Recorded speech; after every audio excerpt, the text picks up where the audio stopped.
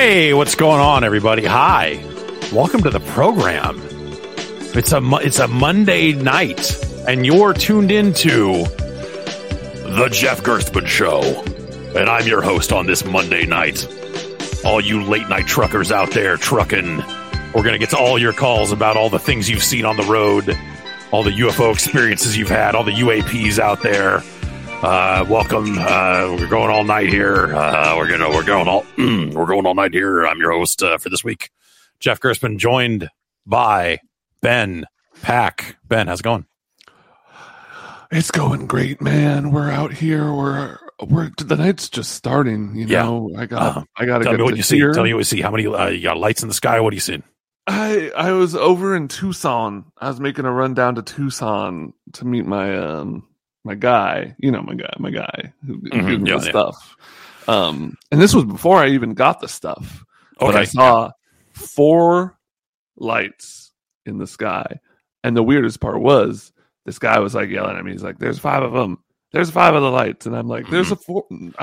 I can like take a picture on my phone and show you like there's 4 lights and the whole thing. Was the 5th was the 4 light? Were they doing 90-degree turns like they do? That's they say it. They say it. That's like box. Great. Now you worked. You worked at Groom Lake. Now you were there at Area 51. You saw. Did you dissect the grays yourself, or did you see them happen? I was part of the team that was in charge of the psychological evaluations of them. Got it. Yeah. Okay. So we would sit them down and let them play GTA, and we would see how many civilians they would kill. And if they killed too many, we realized their species was hostile and they had to go back home. Smart. Or they were 13. And it was kind of up to to figure out which one's which, Now wait a minute. Hang on. Now are you the reason why they sold all those blacklight posters of aliens smoking weed? I'm not the reason why, but I mean, it gets pretty lonely out there when you have maximum security access. There's not a lot of people you can talk to. Shared interests come into play. Hey, unlimited resources to make whatever you need. Advanced alien technology for the most advanced blacklight posters known to man. No, OLED levels of black on the black light. Where is the OLED equivalent of the black light poster? Where's like Vanta black light posters? You need a Vanta black poster, and you need one of those lights that they bought at the Bored Ape Festival that is supposed to be used for disinfecting things that they were shooting at people's eyes. Yes. I think that anyone attending the Bored Ape Festival probably needed their eyes disinfected anyways from the shit that they've seen. You mean looking at their bank accounts? Yes, exactly. No, staring at NFTs for that long. It's like you need to burn that out somehow. They lost the Bored Apes have lost 90% of their value, and they're still going for like $50,000. Yeah, I mean, you just have to. They are. We're all gonna make it. All of us support you. I mean, you still have yours, right? I gave me mine for being famous. I feel like Eminem. I feel like it's you. It was you. It was Fallon, Eminem. Yeah. I kind of feel like there is going to be a slow post-ironic creep of appreciation back up. So if you can get yourself an ape for like $400 or $500, I think in like 20 years you'll be sitting on something pretty there. Eventually, see that is my justification for having a garage full of video games. Is like 20 years. You just wait another 20. This is gonna pay off. Trust me. Billy Hatcher in the Giant Egg is going to have this kind of postmodernism kind of reappreciation. Yes, and if I don't hang out to that copy, who will? I mean, it's not like it's readily available all over the internet or anything. That might go away at any time. If I'm not hanging on to it, then who is? Games. Yeah, Nintendo's cracking down on this though. You get a copy of Swiss, they're going to come get you. They're going to kick down your door. I'm going to come get you if you get a copy of that. Yeah, Wario's going to kick down your door and wah. I like the idea of Wario as their copyright enforcement team. Yeah, he just shows up. He's not even doing any of the like dirty work. He's like there with a clipboard, and he's got his team to get their hands dirty. But it's like, he could break down the door with his shoulder. It's not a problem for him, but he doesn't like to have to do that. No, he's getting a little bit older. He's got a family that he has to think about, and that's right. He's there as kind of like I've been in this shit for 20, 30 years. Like, the shit I've seen. Time. Yeah. I was there when we busted Lick Sang for all the Game Boy copiers back in the day. Wow. It was like it's this whole thing. So what have you been up to? It's been an eventful weekend for you, I guess, like going from, what you've, like playing some Counter-Strike 2 to, I guess my understanding is that as of an hour ago, you're the new interim CEO of OpenAI. That's right. We are, we're really happy to announce ChatGPT Volume 5, the fifth element. I'm basing it on my favorite movie. That's great. I think it's freaking epic. I think it's beast mode. I fucking love science. And we're gonna really kind of, we've been hearing what people are saying about being worried about AI, being concerned about the implication, the loss of careers for creative types. And we are here to say it doesn't matter. It doesn't none of this shit's real. We're in a simulation, so just don't even worry about it. Yeah. Don't even worry, just chill. Just burn one, man, and it'll be fine. Just ask our bot what to do. Yeah. What does the bot's gonna say, man? What if you got hella high?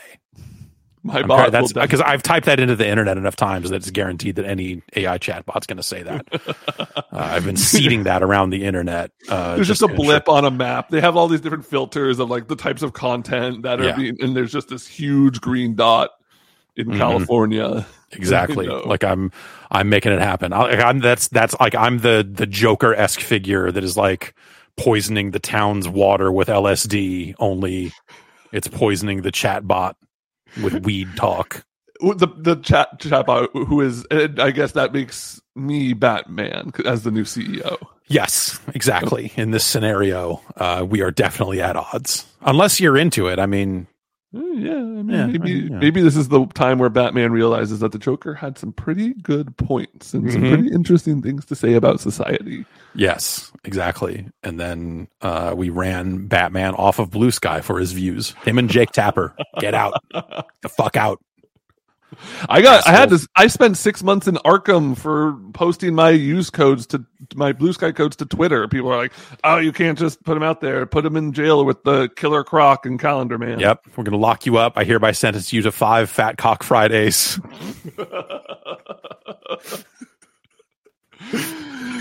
I hereby sentence you to open the "What's Hot on Blue Sky" tab in public. Let's look at the What's Hot Classic feed. What's gotten over 12 likes? Oh my. Surely if I scroll down, I'll be,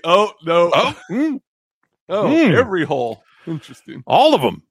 Why wouldn't you at that point? It's Friday. It's Famicom Friday. Oh no. Why do you think I play Nintendo games on Fridays? This is why. It's been too long, Ben. What have you been getting into? What's keeping you busy these days? It's been like a period of a lot of change. I've kind of been wearing many hats. I'm wearing one right now. But this is one of the ones I was talking about. Holy shit. I've just been kind of like popping around, doing a little bit here, a little bit there. I just want to shout out Netrunner. I've been working a little bit with the folks at Null Signal who are working on continuing to keep Netrunner alive. It's really cool working behind the scenes on like one of my favorite games, card games. So like, something I'm like only familiar with as an enthusiast. Like, to say I have like a lot of insight about the video game industry wouldn't be true, but like I an ounce more than knowing anything about the traditional board game publishing world, and like learning about the supply chain and like kind of and dealing with the like working with a global team of like it's all volunteer based. We're all kind of out there for the love of the game, and that's really cool. Yeah. So yeah, check it out. We just put out a pack I don't know, a month or so ago, and got another one coming soon. Nice.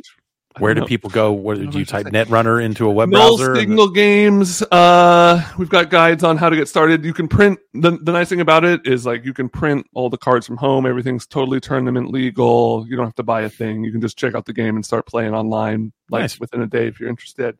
But yeah, man, I've been working. I've been out there coding. I've been out there like working on some apps. Maybe cranking out a little video game behind the scenes that may or may not ever see the light of day. But yeah, I'm just out. You know, I turned 34 about a month ago.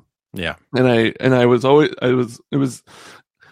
you know, once you hit 30, it feels like from here on out, most of the birthdays are going to feel the same. Like maybe 40, you'll feel a little different, and 50 would feel a little different. But like, sure, everything in between kind of mushes together. It's like, what is it? You know, it's not like, you know, like, oh, I can rent a car now. It's like, yeah. What's next? Like you can like 30. Was it 35? You can run for president. Is that the last one? Ooh. I well, think I've got stuff going on. I can't remember. Yeah. I was born in the Bahamas. Oh, that'll do it. Yeah, that'll do it every time. But I just like, it was hitting this point of like, I'm coming up on my mid 30s. There's so many things in my life that I've wanted to try. And I figured like this was a good point to just start messing around. And because of that, I've been a little tapped out on games, playing them. Just been so busy. This year, I've touched a lot of things. I just didn't have a ton of time to like really dive in. The only stuff other than what we'll talk about today was playing through Baldur's Gate, right, in a haze, like it basically like 2 weeks. It came out 2 weeks after I left my last full-time job, so I just had this like chance to really like, okay, before I like do anything actually productive, let me just spend the next 120 hours of my life looking at this big druid guy's ass. Did you fuck the bear? He was down. He wanted to have a threesome with me and my demon wife, but but then I brought it back to the wife, and she was like, "Oh well, if you're interested, that's something you can go pursue on your own. Maybe it's not something I want to be." She was very understanding, but at that point, I was just like, "Nah, you made it weird. Let's just go out and get spaghetti."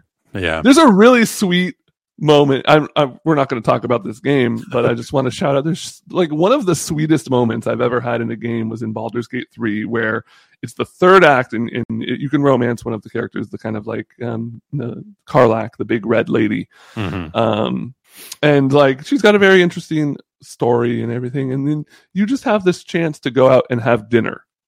And you go to an inn, and there's like a waiter who's kind of a jerk, and he like messes up your order, and you have to like figure out what you're gonna say or do, and you just go and walk and talk and say, and that's like the whole thing. And I was just like, fucking man, video games are so cool, because I was just like, I just was on YouTube for an hour and a half looking up like builds, and like, because I kind of got stuck, and I was like, oh, I need to respec some characters and just do all this stuff. And then that happened, and I was just like, fucking games, man. There's not shit like that in any other medium, you know? Yeah, no, you don't really get that. I mean, like, what's that? That's like the diner scene with Al Pacino and Robert De Niro in Heat. You want to get some coffee? Yeah, exactly. That's the closest, the only analogy I can think of. Totally. Yeah. No, I wish I got into Baldur's Gate 3. I tried it, and it was just like I'm either just not I don't think I'm in the right frame of mind for that type of game anymore. Like, that's the shit I grew up on, you know, like literally licensed D&D video games and such. But,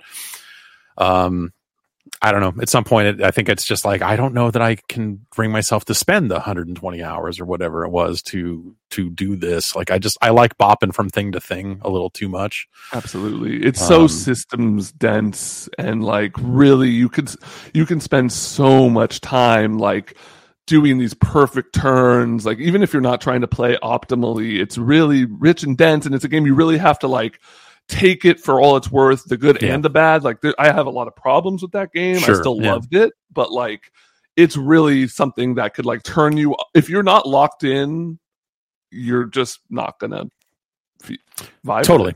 Yeah. That's I think where I got with it. Like I literally was getting to like it was like the third or fourth combat that I'd gotten into, and I was just like, dude, I so don't want to do this right now. I don't want to jam these characters through this choke point and get to the other side and hit these guys. Like, no one has enough hit points for me to just slob my way through this. Right. Like, I have to think, and that's fine. I do like thinking sometimes, but I just was not prepared for that type of action right now. So it really just kind of it fell away pretty fast, but it's an amazing achievement. Like, that's, you know, from what I've seen about it and talking to not just you, but, you know, a handful of other people about their time with it. Like, it's awesome that they got the opportunity to make that thing, you know? Yeah. And it sounds like, you know, I kind of blitzed through it, and it was really, really quite buggy early on, but it sounds like at this point with patches and post-game support, it's kind of gotten to a much more stable place, which is what I've heard about a lot of. I played Divinity 2, Original Sin 2, much after the fact. So I didn't play it at launch, but I heard that game was a similar, like, very buggy, very rough launch that they kind of refined over like a year. Yeah, and I mean, they did the whole early access thing too, so, you know, it's just crazy that they were able to do all that stuff. You've been playing a bunch of Super Mario Wonder. I think you've probably played more of it. So that's like, I'm on the other side of stuff where, like, we just had this baby, and, you know, then now everyone's sick, and now everyone is sick again, and that's why I'm in the garage, and we're doing this at night instead of on a normal Tuesday morning, is because the kids are, my daughter got sick again today, so everyone's freaking out. But that's why I'm here. You were just like, I'm leaning into the chaos, full-fledged. Yes, just emerging from the darkness, as it were, rising up like Emperor Harark in Dune, coming out of that like pit black bath. It's like, yeah, kind of got a little vibe of him looking a little bit, you know.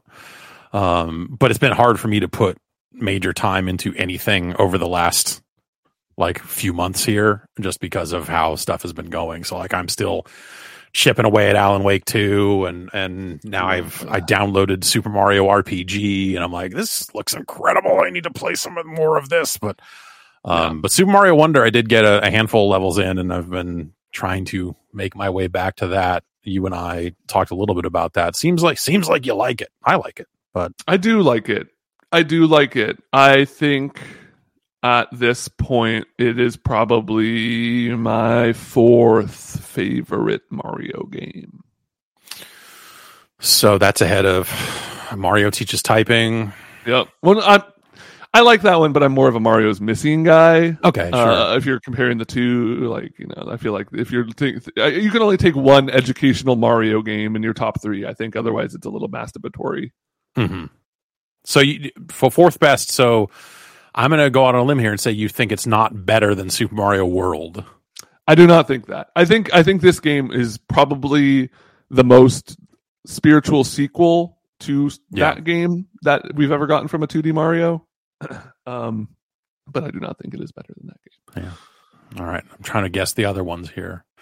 These aren't nothing too wild here. Pretty standard takes, I think. You think it's not better than Super Mario Brothers 3? That is correct. I think I think I would put that at number 3. Mm-hmm. Mm-hmm. And then I'm going to say Mario 64. Yes. Okay. All right. A game that I've definitely played less than those other ones, but anytime I revisit it, I'm just like, oh yeah, God, they nailed it. Like, for what that game needed to be, it is like perfect. And landmark achievement in video gaming, you know, when they made that thing. I mean, it's no Croc. I mean, if we want to talk about originating the 3D platformer, I mean, we're talking about Croc. Yeah, no, I mean, that's, you know, it's the same thing as why Mystical Ninja starring Goemon inspired Legend of Zelda Ocarina of Time. Like, exactly. There's always a there's always a beautiful woman standing behind a guy. Yep. And a beautiful creep with Goemon inching his way along. Ugh, disgusting. Disgusting. Yeah, I've finished Mario Wonder. I just booted it up a couple hours ago to kind of like pop in some random levels and remind myself. And I thought I had everything unlocked, but apparently there's one medal. There's like various medals for achieving everything. Like beating the game gives you a medal. Getting all the purple coins gives you a medal. There's one for getting all the standees. Sure. I was like, I have like 10 more than I need to buy or whatever. But I just don't have enough coins. Anyways, outside of that, like I've fully finished the game, and I think it is just a really like I think it's easily the best 2D Mario since that 3D or World and 3 era of the Super Nintendo. Cool. And I like those. I like the new Super Mario Bros. Games just fine. But they were like missing something, you know? I think those games were fine when they came out, but they did not age super well. I think, you know, when you are able to get some distance from them and reflect on them a little bit, it's like, every time I want to go back to them and play them, it's like I get one level in and go, fuck, no, I'm not gonna. I'm not like, am I crazy? Like, are you crazy? I'm not gonna go and play through this one again. Whereas like World, I will return to. Not yearly, but, you know, every couple of years, I'll find myself playing through significant chunks of that game or going like, what are the weird ROM hacks out there? Like with all the levels that people have made and whatever else is happening out there, like the vanilla Super Mario Brothers competition ROM hack 9 or something. And I played it and I'm like, oh, all these levels are way too fucking hard. Like, yeah, they're vanilla, but like they're ridiculous. Like, come on. That's the only Super Mario World, the only game I ever have had a registered speedrun of. Did a stream.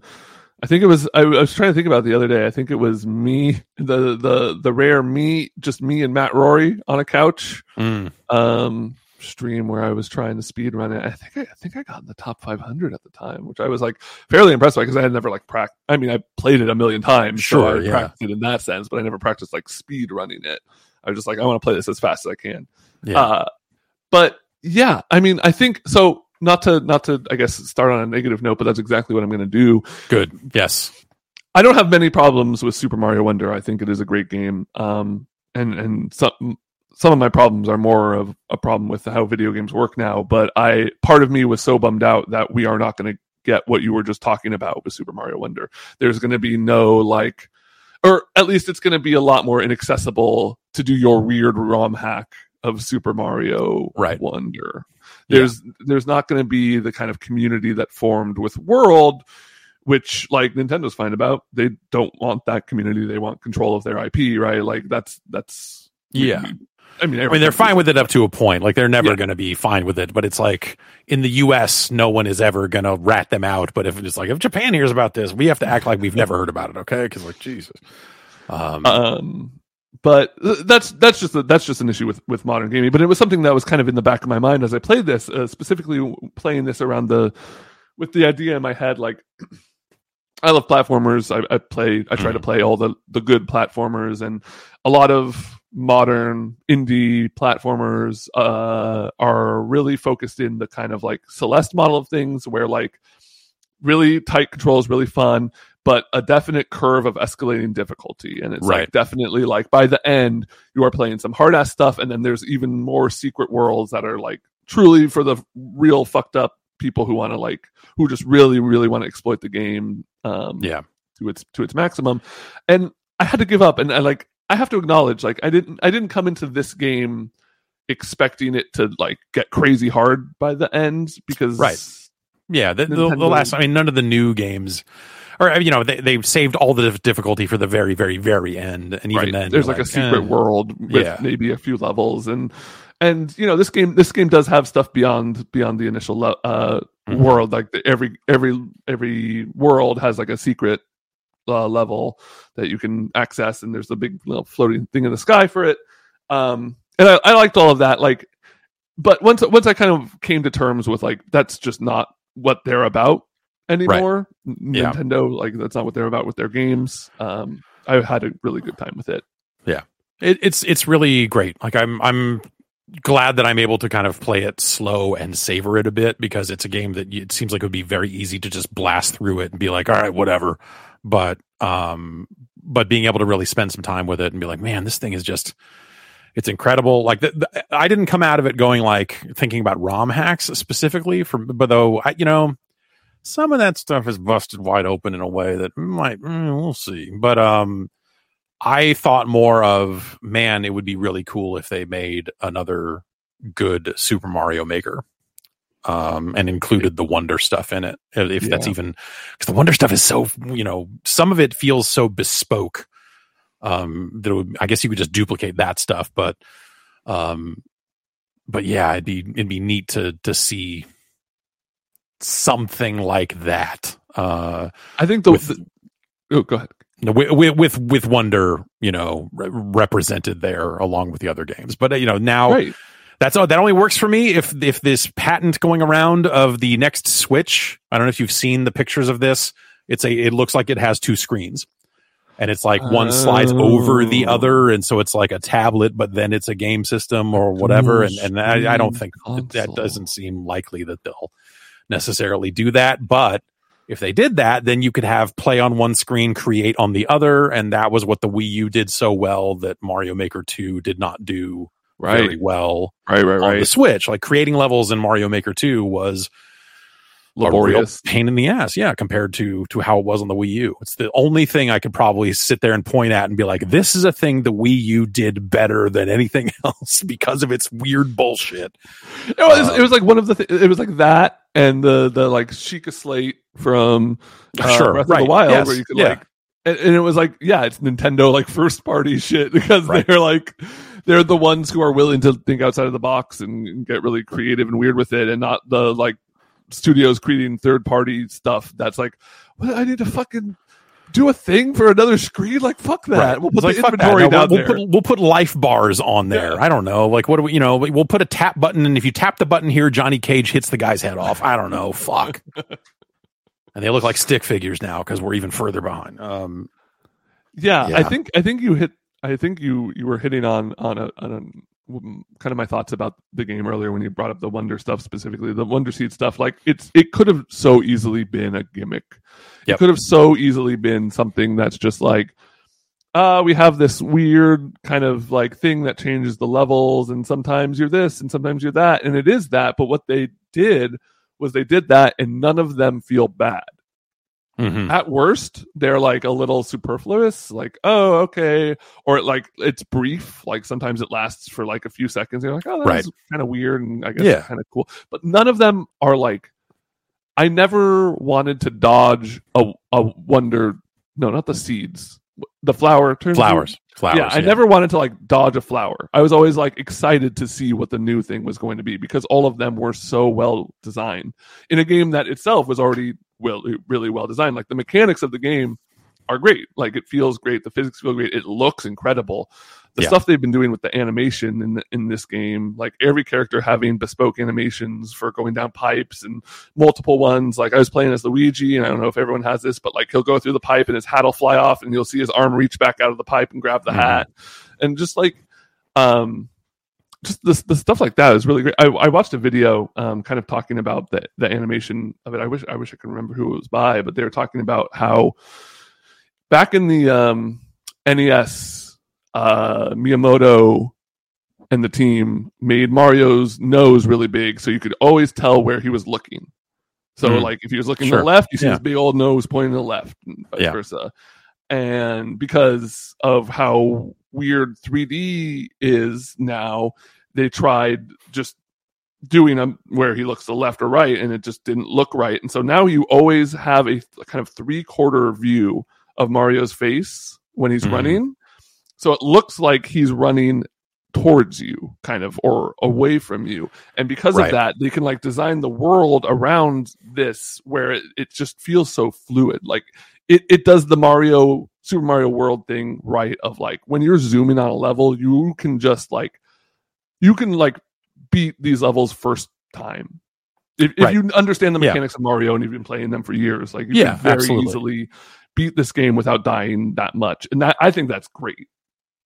Like, I think like leveraging that stuff, I think makes a ton of sense, and it gets its mileage out of like having interesting secrets and things like the first time I missed a seed, I had to make some hard decisions about like, am I going to go back and obsess over all this shit right now, or am I going to just like make my way through the game and then 100% it later, or think about 100%ing it later.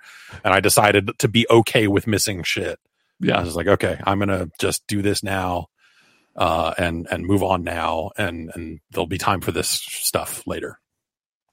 That's how I did Mario World when I first played it. Like that's, when that game first came out, like I didn't really even think about the secret stuff. You'd find a couple here and there almost by mistake, but it wasn't something I obsessed over. I think until like I really got I think even finishing that game, it wasn't always immediately clear just how cool the secret exits really were. Yeah, absolutely. Yeah. I remember feeling like I had stumbled into something that that shouldn't be in there, right? Like It's that feeling of like I broke the game, like something is wrong, like I shouldn't be able to do. Like I flew under the fucking goalpost and then kept going, and like what? And then there's a thing here, and that stuff's really playful. I think when Mario World did it back then. But yeah, Mario Wonder has its share of that stuff, and it's just really well. I remember the moment where it clicked. I don't know if you got to this level, but the moment where I was like, okay, this is fucking incredible, was the one where you get the flower and then suddenly you're running horizontally on the cave wall from like a top down. When all of a sudden it's like it went like super Contra on you. It went and it was like, oh, it's a top down game for like a little bit here. That's. That I did not get too much further past that. So that's kind of, I got to that and was like fucking blown away. Yeah. And there was another one where it's like, it's an underwater level and the water becomes air and the air becomes water. And I thought, oh, that's good. You see that coming a little bit and you go, I bet they could do something like this. But like the top down thing is fucking bananas, man. Just, delightful. Like just a wonderful experience, as they say. Let's take a quick break and then thank you. Let's take a quick break and then we'll come back. We'll talk about Counter-Strike 2 and this new Atari that came out. Atari put out this new video game platform on the scene. It's a huge episode for what's old is new again. Yeah, basically. All right, we'll be back in a sec. Hang tight.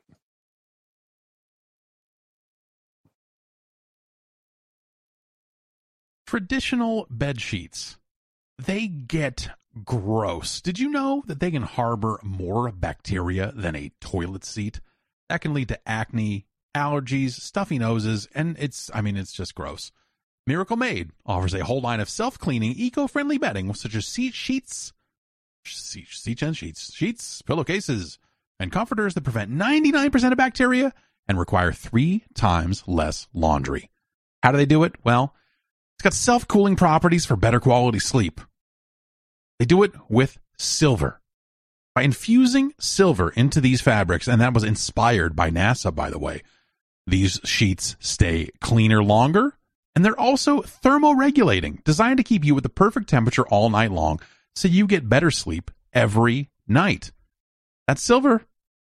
It helps prevent up to 99.7% of bacterial growth, leaving them to stay cleaner and fresher 3 times longer than other sheets. So, keeps the stink out of them. And they're comfortable, too. I mean, hey, if the silver was rubbing against your skin, that'd be crazy, right? No.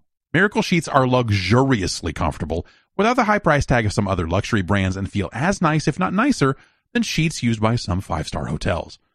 They're the perfect holiday gift for your spouse, friends, family. Who doesn't want to get better sleep and luxurious feeling bed sheets? And since these come with 3 free towels, you get 2 gifts in one, just in time for the holidays. It's designed for your skin. Stop sleeping on bacteria. It can clog your pores. It can cause breakouts, acne. Ugh. Sleep clean with Miracle.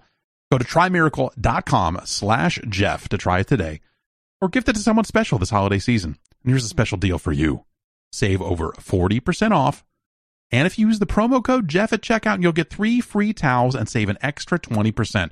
Miracle is so confident in their product, it's backed with a 30-day money-back guarantee. So if you aren't 100% satisfied, you will get a full refund. Upgrade your sleep with Miracle Made. Go to trymiracle.com/Jeff and use the code Jeff to claim your free 3-piece towel set and save over 40% off. Again, that's trymiracle.com/Jeff to treat yourself, a friend, or loved one this holiday season.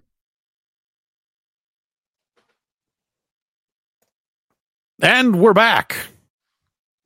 Can you tell that I recorded the ad in a room where a child who is not sleeping well sleeps directly above me?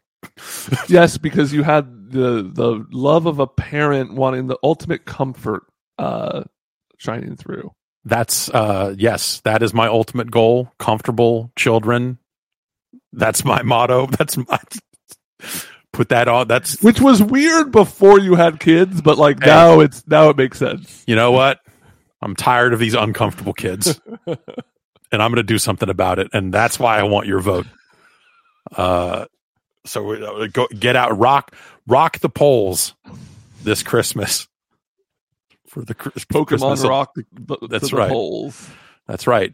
Get the hot dog on a stick out of your throat and go vote. Counter-Strike 2. They made a I am excited to talk to you about Counter-Strike 2. This is when Counter-Strike 2 came out. I was like, I gotta fucking figure out what the fuck Ben is doing because I bet he's playing Counter-Strike 2. I mean, fucking Dota's dead. So is it? The international just happened. I feel like I didn't, and because I don't really look at Twitter anymore, like very often. So maybe there was a bunch of fucking people going nuts for it there.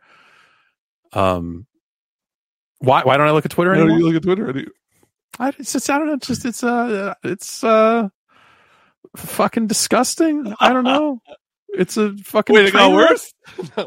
Yeah. In fact, I think over the last 40, it's probably in the process. Like something's probably happening right now. It'd be so funny to go back to 2018 and just think about because one of the most fun things to do about Twitter was complain about Twitter because Jack was a doofus dumbass. He wasn't obviously we learned that it could get a lot worse, but it was so fun to be oh, the management here is awful.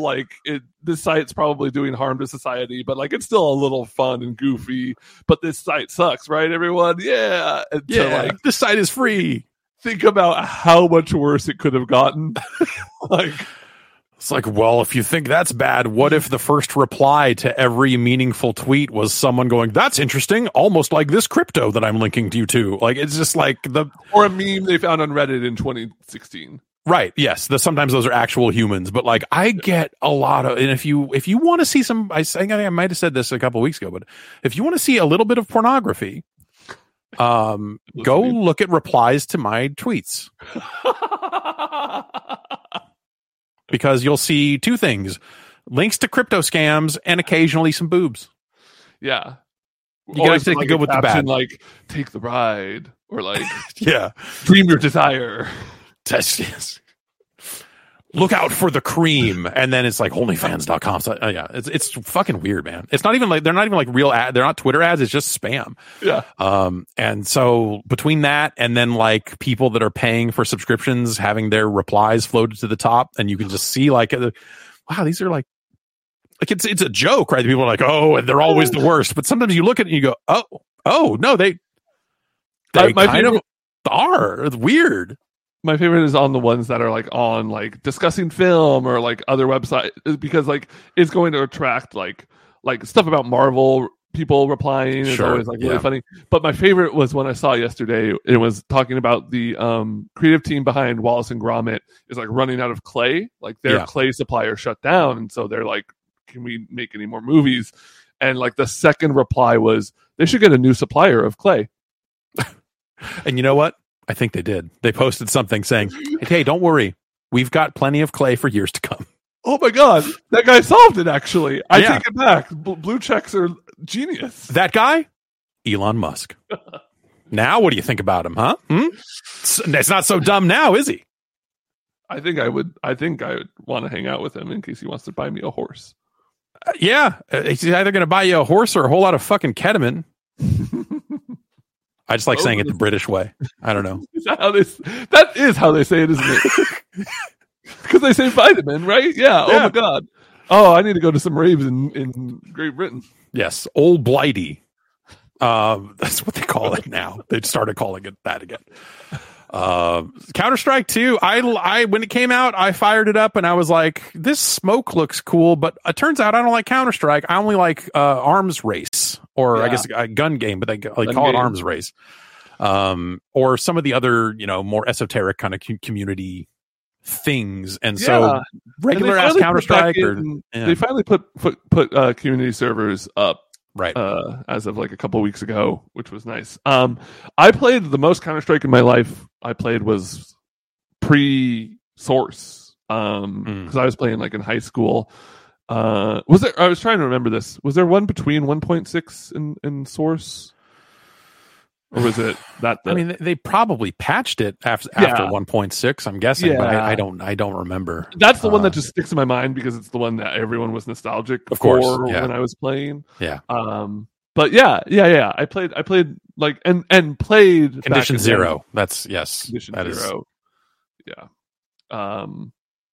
When I say I played it, it was I could go, oh my god, I can buy a Negev and sit in this hallway and go. Yeah.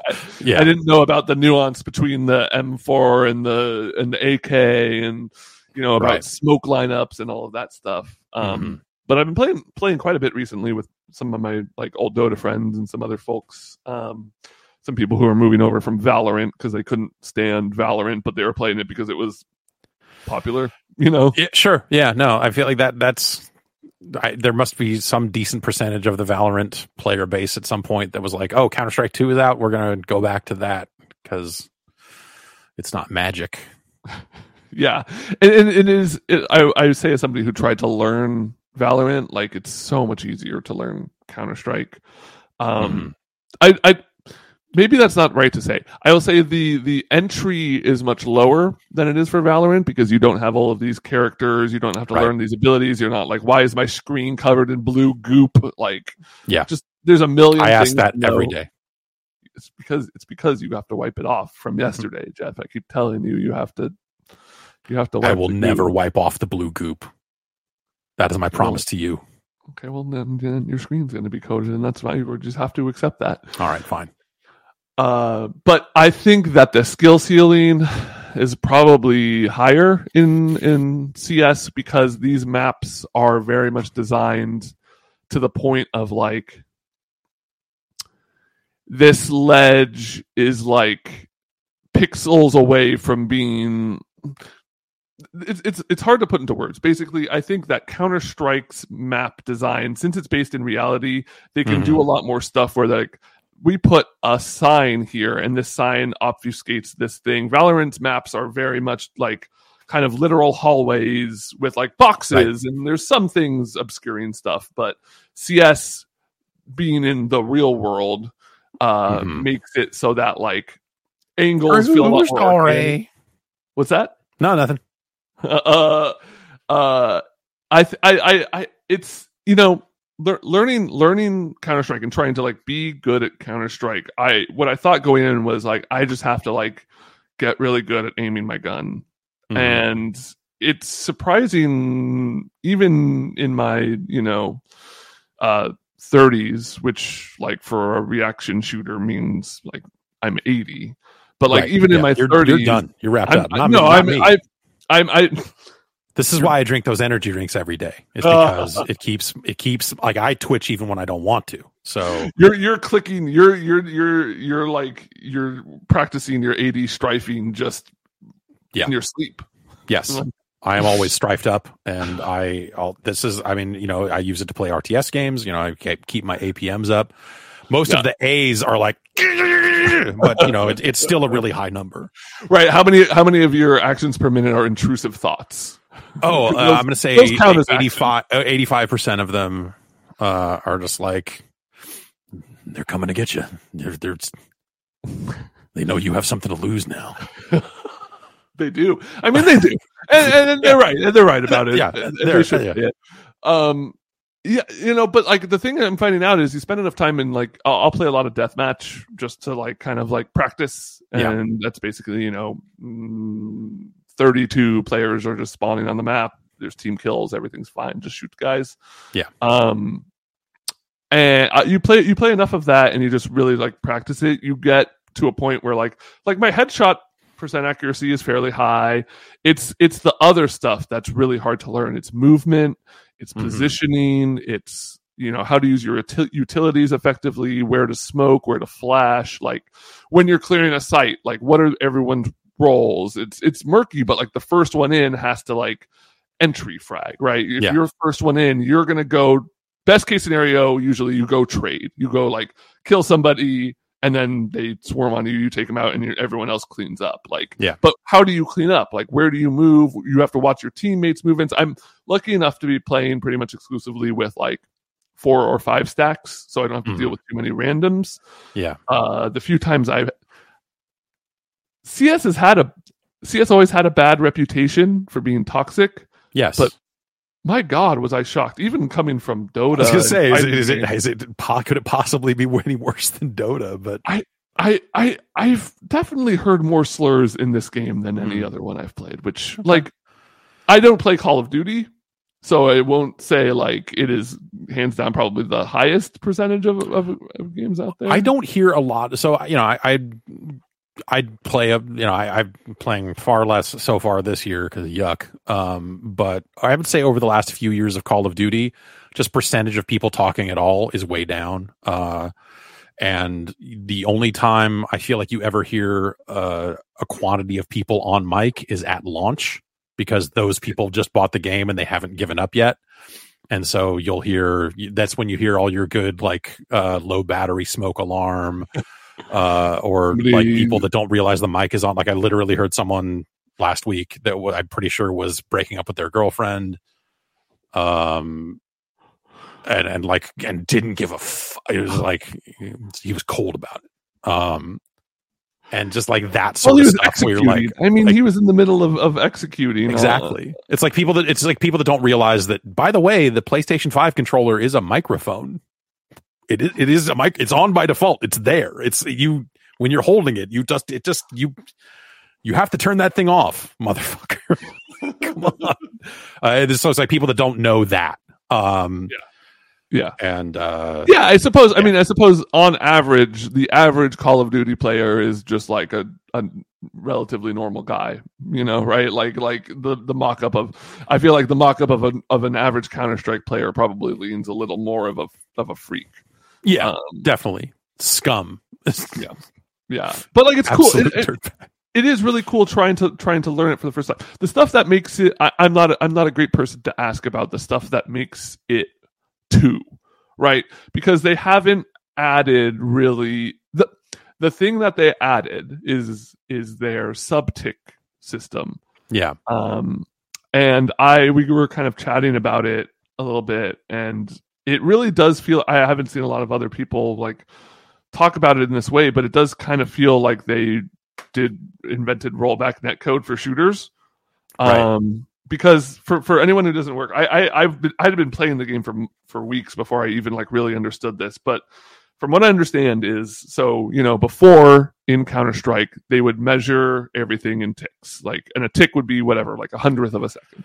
Yeah, and I feel like the tick rate conversation kicks up with games here and there. I know there was a big conversation about Overwatch's tick rate and how it was too low for esports, because it just didn't have as many times where it was measuring movement and changes and stuff for people that were lining up shots and that sort of stuff.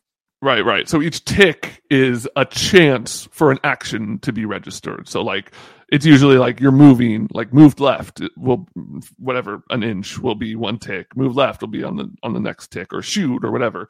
And it worked really well for a really long time. But then Valve kind of approached this as like, it doesn't make sense, because sometimes it's literally milliseconds will make a difference, right? Like sometimes something happens between ticks. Like I shoot first and you move just like 1 millisecond after I move, but they get registered to the same tick because they just get registered to the next tick. Mm-hmm. And so they created a sub-tick system where basically there's an infinite number of ticks. Like time itself. There's an infinite amount of it. Ahead of us and behind us, and in between all actions. So wear that on your head and smoke it. This podcast is infinitely long, is what I'm hearing. I hope not. I have to go to bed. Okay. I gotta go house sit tomorrow. Oh. Whole thing. It's a whole thing. Sit in someone else's house. It's fine. It's gonna smell different. You know how there and it's like, it smells weird in here, and this Roku is garbage. I am going to straight up, I don't want to reveal too much about where I'm going, but the first thing I'm doing is turning off motion smoothing on a TV that I've seen it on a lot. Mine just turned it back on automatically. and I had to go turn it off again. Every 6 months, these LGs that I have just randomly, for one reason or another, to be like, hey, you should, the way you have it set up is going to lead to eye strain. Do you want to turn it to be like a better, more accurate color? And I'm like, yeah, sure, that sounds good. And then it says like, and by the way, we turn on motion smoothing, motherfucker. And I'm like, cocksucker. Just like them doing the menu on the screen while you hear somebody laughing. Right. Yeah. I'm excited to turn that off. But yeah, it's basically so like right. So now in a game of Counter-Strike, what it does is it looks at every subtick before resolving them. So you get some instances where it looks like you totally shot a guy, and on your screen you did shoot the guy, but in reality, because of how servers work for multiplayer games, you didn't shoot the guy, and the game will now.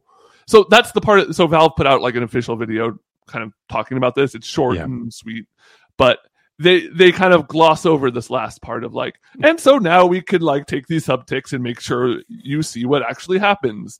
That's the part I'm a little more interested in, and probably the part that they are like obviously keeping secret because it's like, you know, a huge accomplishment and like not something they want every other shooter to necessarily steal. Though I'm sure for the shooters in general, it's good if the netcode gets better, just like how rollback made fighting games better across the board. Yeah. But it's really cool, and like I said, I'm not seasoned enough to kind of know if it feels good. I know a lot of the pros had a lot of concerns with how it was implemented, and Valve has been patching it constantly. How subticks are affected its movement and shooting and everything. And it seems like every time they're getting closer to something that everyone, or at least most people, will be happy about. But you know, for now it feels good. Those smokes really do look good. Shooting through the smokes, especially with like a shotgun, and you just see it kind of dissipate, throwing a grenade into it and watching it like kind of poof out to the sides. Seeing the smoke like linger on somebody's body as they run through it. And does smoke seem super vital? Like, could you theoretically play like would a Snoop Dogg who, you know, has given up smoke, would he be able to excel at this video game, or is he going to be pretty much assed out? I think if you're good at shooting, you can if you're all right at shooting a gun and hitting people in Counter-Strike, you can get by on that and like rely on 1 to 2 other people on your team to know, because that's the thing is like, as there's very few instances where you need to execute like a 3-man smoke, like, and smoke off this route and this exit. Like, you could do that, and I'm like, pros on pro teams will do that, but for matchmaking, if you know one decent smoke on a site, like, that's going to be a huge advantage, and you could, and only one person needs to take care of that. So, you know, I'm on TikTok from time to time. And you see, you know, the gaming videos on TikTok are always a little weird, but like the one thing I kept seeing over the last handful of months here are, people showing you where to smoke in CS2. I'm just like, okay, now here's a crazy smoke. And it's like, okay, look exactly here at this sign, then look just up a little bit, and then jump and throw. And then they fly cam over to where it hits, and you go, and it's like, oh, you've completely smoked off B. Right. Like, whoa, crazy. You know, it's just like all these insane, which I guess, you know, Call of Duty used to have a little bit of that, of just like, okay, at the start of the match, look up at this crane and then move slightly left and then throw your throwing knife, and it will flip all the way over to their spawn and maybe hit someone, or, you know, or whatever it is. But there's definitely some crazy ones that are like pixel perfect. And there's some that are like, if you stand in this corner and just throw it over this house, you'll do something good. And like, that's the stuff where I'm like fine learning that. Right. I did like as an exercise, we were like, you know, I was playing with some friends and we were all talking about this specific thing, like these smokes on one of the maps that on Mirage, which is kind of like the most commonly played map, it seems. So we were like, oh, let's just like try them out. And so I tried doing one of the pixel perfect, like this is to smoke. This is for my CS players out there, smoking mid window from terrorist side. That's, we're all smoking mid window. I only smoke loud window, but that's just me. I mean, well, that's, you know, things. That's expensive. So yeah, well, I'm a man of taste. Economy rounds, man. I never hit it. I tried like 20 to 30 times. I didn't hit it once, and I was like, "Fuck this!" Like, yeah, fuck completely. Yeah. No, it's the technology. Like when they started rolling out videos about what CS2 was going to be, I was like, this all sounds fantastic. And then I played it as like, oh, right, it's still Counter-Strike, you dumbass. Like, you're an idiot. You don't like Counter-Strike, stupid. I'm like, oh shit, okay. and I definitely, it's definitely not my preferred shooter. I'm more in the camp, I think, as you know, of enjoying like movement in shooters, like really latching onto stuff like Apex, and was kind of my favorite recent one. And even like we played a decent amount of Warzone recently when we were trying to find our like post Dota, what do we do with our lives game. So what happened with Dota? Like did you just get fed up with it, or did they actually fuck it up? Or is it any one thing that you just go like, they did this and I had to stop playing Dota? That was like my Call of Duty thing for a year there. It was like, oh, they made it so you don't kill people in one melee hit anymore. This is the worst game in the world now. And then, after a year of it, I was like, I get it. There's no one change I can point to. What it feels like is around the time of Artifact coming out, I was talking to somebody with kind of firsthand knowledge about Valve, and they were telling me that, it's kind of publicly known that Valve is a company where you get to work on what you want to work on. And everyone who was working on Dota really wanted to work on Artifact because it was a game in the Dota universe. It was a new something. They had like Richard Garfield in there. Yeah. Like, it seemed like it had a genuine shot at being something really cool. I think they told me at the time there were 4 people working on maintaining Dota. Right. And it just feels like another period of that. It feels like a period where like after Artifact crashed, Dota kind of had this like really interesting stretch where they added a lot of new mechanics. They really changed it. They like added a whole nother outer ring to the Dota map full of stuff. More like Dota 3, am I right? Hey, that's really funny. Thank you. They like added a second Roshan pit and all this stuff, and like it was crazy, and everyone was like, wow, this is great. And then like, I don't know how much you've heard about this, like this shooter. You hear about this Dota shooter? There's been a rumor flying around that like that's what Ice Frog has been working on. Yes, some kind of shooter in the Dota world, and they're trying to do a like, well, look at League. They took their game and really kind of blew it out into all this other stuff. Why don't we do that? And they had that incredibly mid anime. Yeah. So like maybe they are all working on something. I mean, I'd like to hope they are, because if they're working on Dota, it's not seen in playing Dota. It just became a little stale, and honestly, it just was like you play something for long enough. Every time I would take a break and then come back to it, the amount of time that I would spend back to it would just get shorter and shorter and shorter. Right. Yeah. And it's just like eventually, it's just like why are you subjecting yourself to this? I guess the big question is, do you still have it installed? Yes, and I actually played for the first time in months yesterday. Oh, there you go. All right. Okay, then. You could always get back into TF2. They put some stuff out for that. I don't know. Hey, there's another game they put some stuff out for. Right? Yeah. Get into Half-Life now. Before we get into that, I have been messing around with the Atari 2600 Plus. Which Atari put out a new Atari 2600. This thing it's a smaller 2600, same basic shape. It takes real cartridges and it takes real controllers. It has the same controller ports. To me, the interesting thing is that they made new controllers. They made new like old Atari controllers, like joysticks and paddles. And like they sent that shit over, and I was like, let's see what the fuck this thing's about. I was like, oh man, I haven't had a paddle controller that wasn't loose and destroyed in ever 40 years. Like never. I've never seen one that wasn't completely fucking ripped to shreds. And so having one that actually functioned seemingly as advertised, a nice tight set of paddles, was very nice. I don't know what you're talking about, Jeff. Here, I'm looking at the page for the CX40 joystick, and it says features. The CX40 Plus joystick is the essential traits of the original, and one of those is made to last. So, like, I don't. Well, so the joysticks themselves didn't always fall apart. The rubber grip would come off the top, and then they were just holding this white, bony like thing under it. Thumbstick a little bit. Almost, yeah. It was like this completely destroyed thing at that point. But the paddles were always just loose and very jittery. So you'd plug them in, and you'd see the paddle in breakout just constantly jittering because the thing was just ripped to shreds. And so that's been kind of cool. I'm not really like I'm not a guy who's out there going like I love putting the original cartridges into things, and that's why I like to emulate shit. I like to have everything on an SD card, and never have to think about it.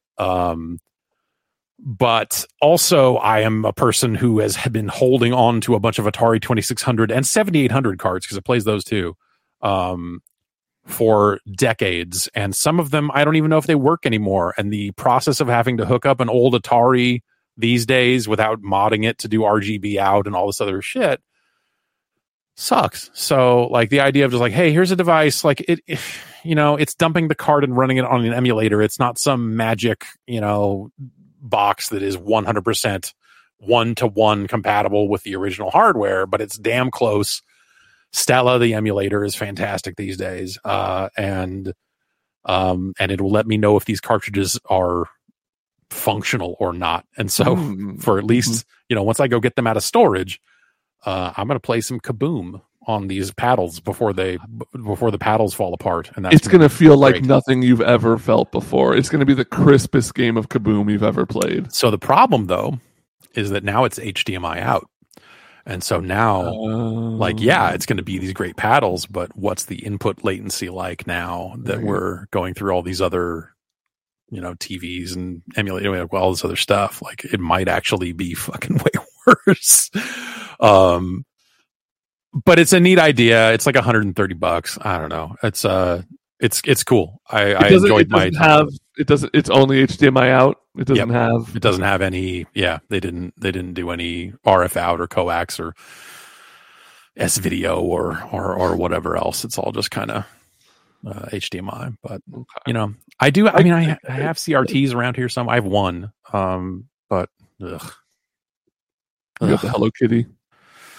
Yeah, I got the Hello Kitty for me and all my Smash friends, which, we were going to have a big tournament, and then Nintendo said no, and I was like, well, fuck this, I'm going to take a shower, I guess. And it just hasn't been the same since. Well, now you can only do community showers, and you can only do a limit of 6 of them per year and no more than 16 in one organization. So yeah, I know. And like all my prizes of alcohol and hardcore butt tapes, like I can't do that anymore. It's just like Nintendo, more like no fun dough. You still got those tapes? Yeah, you got a VCR. I'll dub you a set. Okay. With that, why don't we get into the news?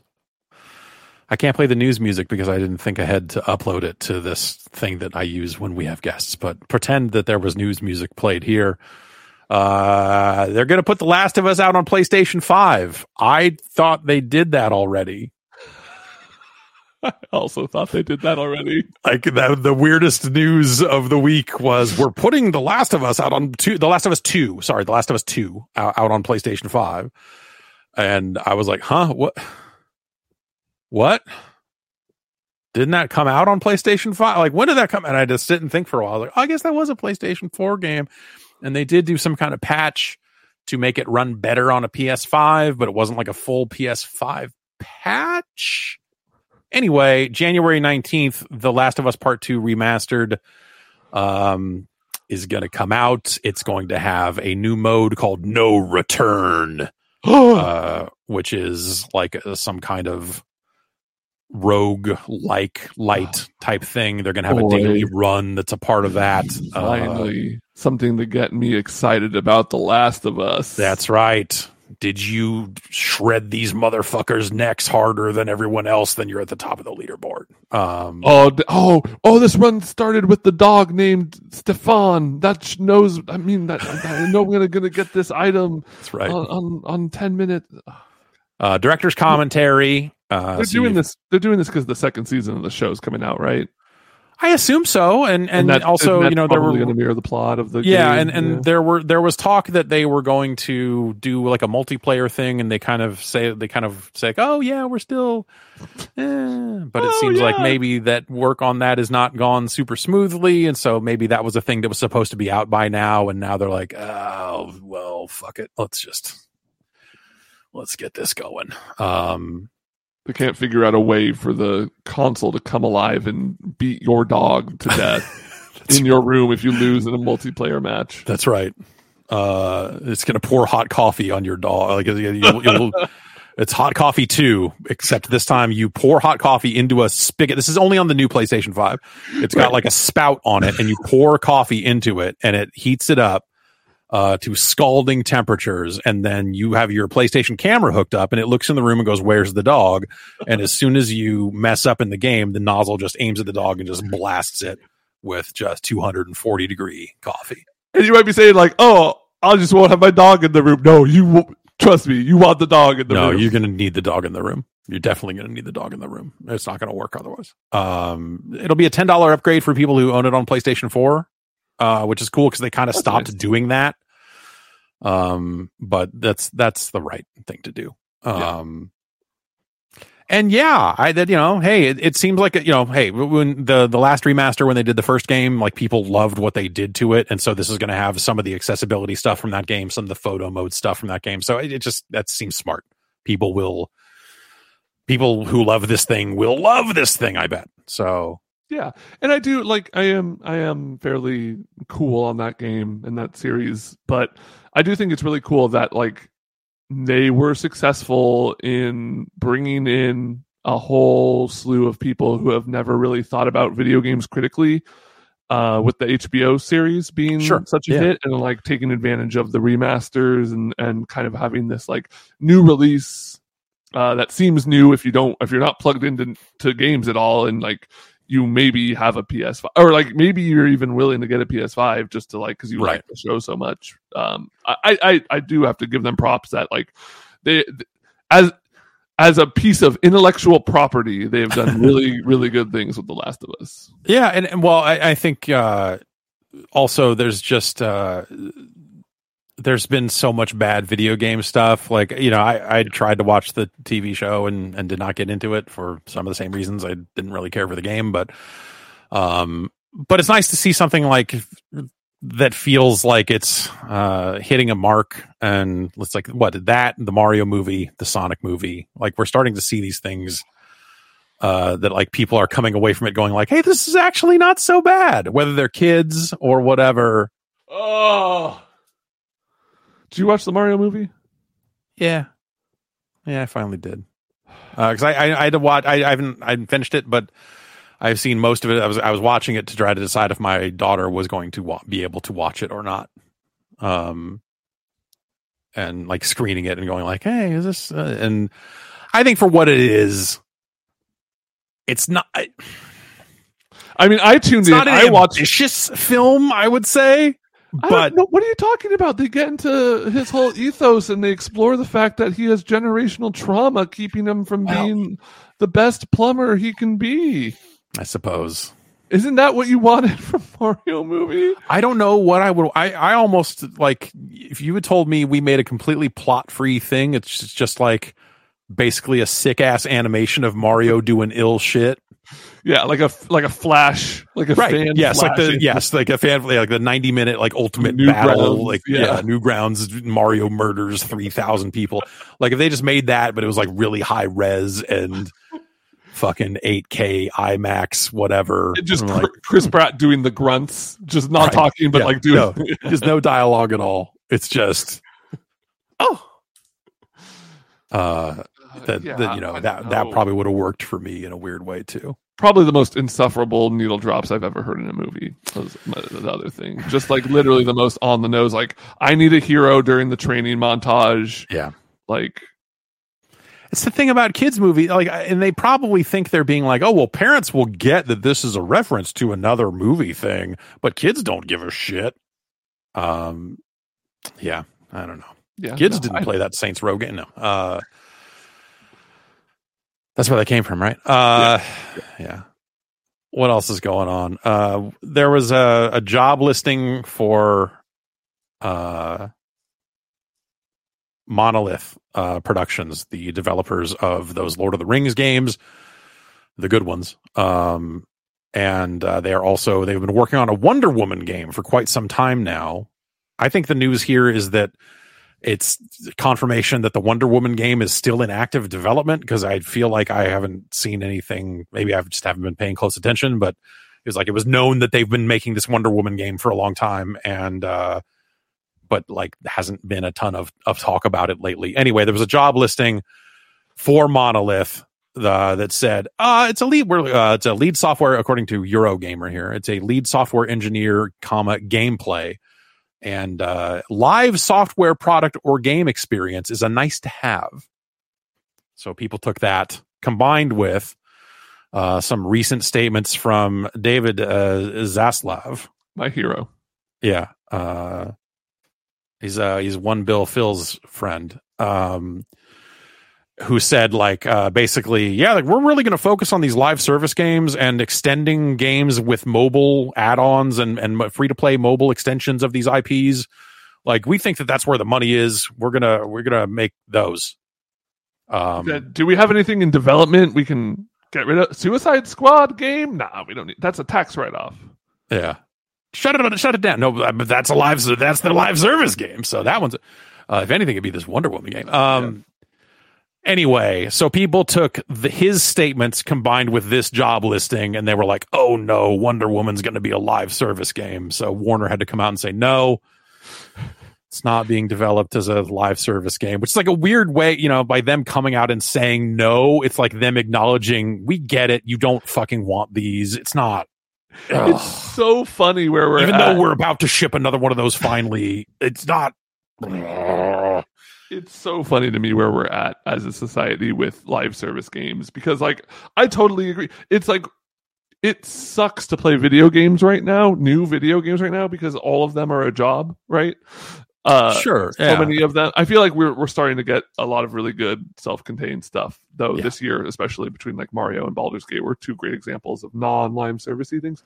And tons of indie games that are indie games, good short, But if you want something with a good budget behind it, and for it to be a self-contained 30 to 60 hour experience, you're just they're few and far between, and everyone knows that now, and everyone hates it. And so now people are like, oh, don't worry, it's not live service. It's normal. It's a normal game. And then I think it was just last week we had developers that were kind of like Remedy was coming out and saying, hey, we had this game we were making, it was going to be free to play. Fucking fuck that. We're going to sell it to you instead, because we think that's going to make for a better game. And so it's weird to see some of that stuff happen also alongside the Warner stuff of, hey, we think we can do this, which, everything I've been told over the years, and I had a conversation with someone who reiterated some of this a little bit. But you need to have people in place to run a live service game. You can't just go hey, we've never made one of those before, and let's, you want to do that? Yeah, let's do it. That's where the money is, man. Season pass, battle pass, whatever. Fuck it. Because you need people to then, after the game ships, they need to be there with the season 1 content almost immediately. Mm-hmm. And season 2 is, you're on that treadmill as developers, until the game gets shut down, or abandoned because you made a sequel, because you made it so big and it hit hard, and you're like, oh great, this is the perfect place to be. You have to be set up to do that stuff. And I get the impression that a lot of publishers think that they want to tap into this seemingly endless money of we can make a live service game and then we'll just ship it once and they'll give us money for 7 or 8 years. This is great. Yeah. And they forget that no, in order for it to be a 7 or 8 year thing, you have to have a crazy plan in place. You have to be able to pivot as players' needs change. You have to be able to address, it's just nuts. But they see whether it's GTA Online, or until recently, I would have said something like Destiny 2, though lately, maybe not so much, like a Warframe or something to that extent. But they see these things, they see these different, whether they're competitive shooters or whatever, and go, hey, We want in on that, and I get it. Overwatch 2. I guess. I mean, like, is it that? I guess it's free to play, right? But like, is it that different? Setting aside the player count changes and everything else, like, is it that different from Overwatch 1? I mean, it's focused on seasons in a way that the first one isn't. There is a battle pass every season now. The new characters are earned through getting the battle pass, and the expand they abandoned their single player the co-op stuff. So like they had these like hero missions or whatever that they tried to sell for an extra $15 or something. Which but that's the thing. It's like a new they alternate between new map and new hero on the battle pass. Okay. Or wait, they don't put the map on the battle pass, but that's for this season. Got it. Okay. I was gonna say like that would be. I mean, that would fuck matchmaking up too much. Exactly. Yeah, that's what we don't. That's the games just don't do that anymore, which is good. I was complaining about Modern Warfare 3 last week, because it only has new maps, even though even though a lot of that game feels like an add-on for last year's game. It does not have last year's game content in it. But they added, and it's a weird thing, but there's a playlist now that's literally called the Modern Warfare 2 playlist, and it just has 4 maps from last year's game. Not all of them, just like 4 of them. And this is Call of Duty Modern Warfare 2, not to be confused of the sequel of Call of Duty Modern Warfare. Right. Yeah. Right. And this is Modern Warfare 3, so Call of Duty Modern Warfare 3 just came out. Its multiplayer content consists of all of the maps from Call of Duty Modern Warfare 2. Got it. From 2009.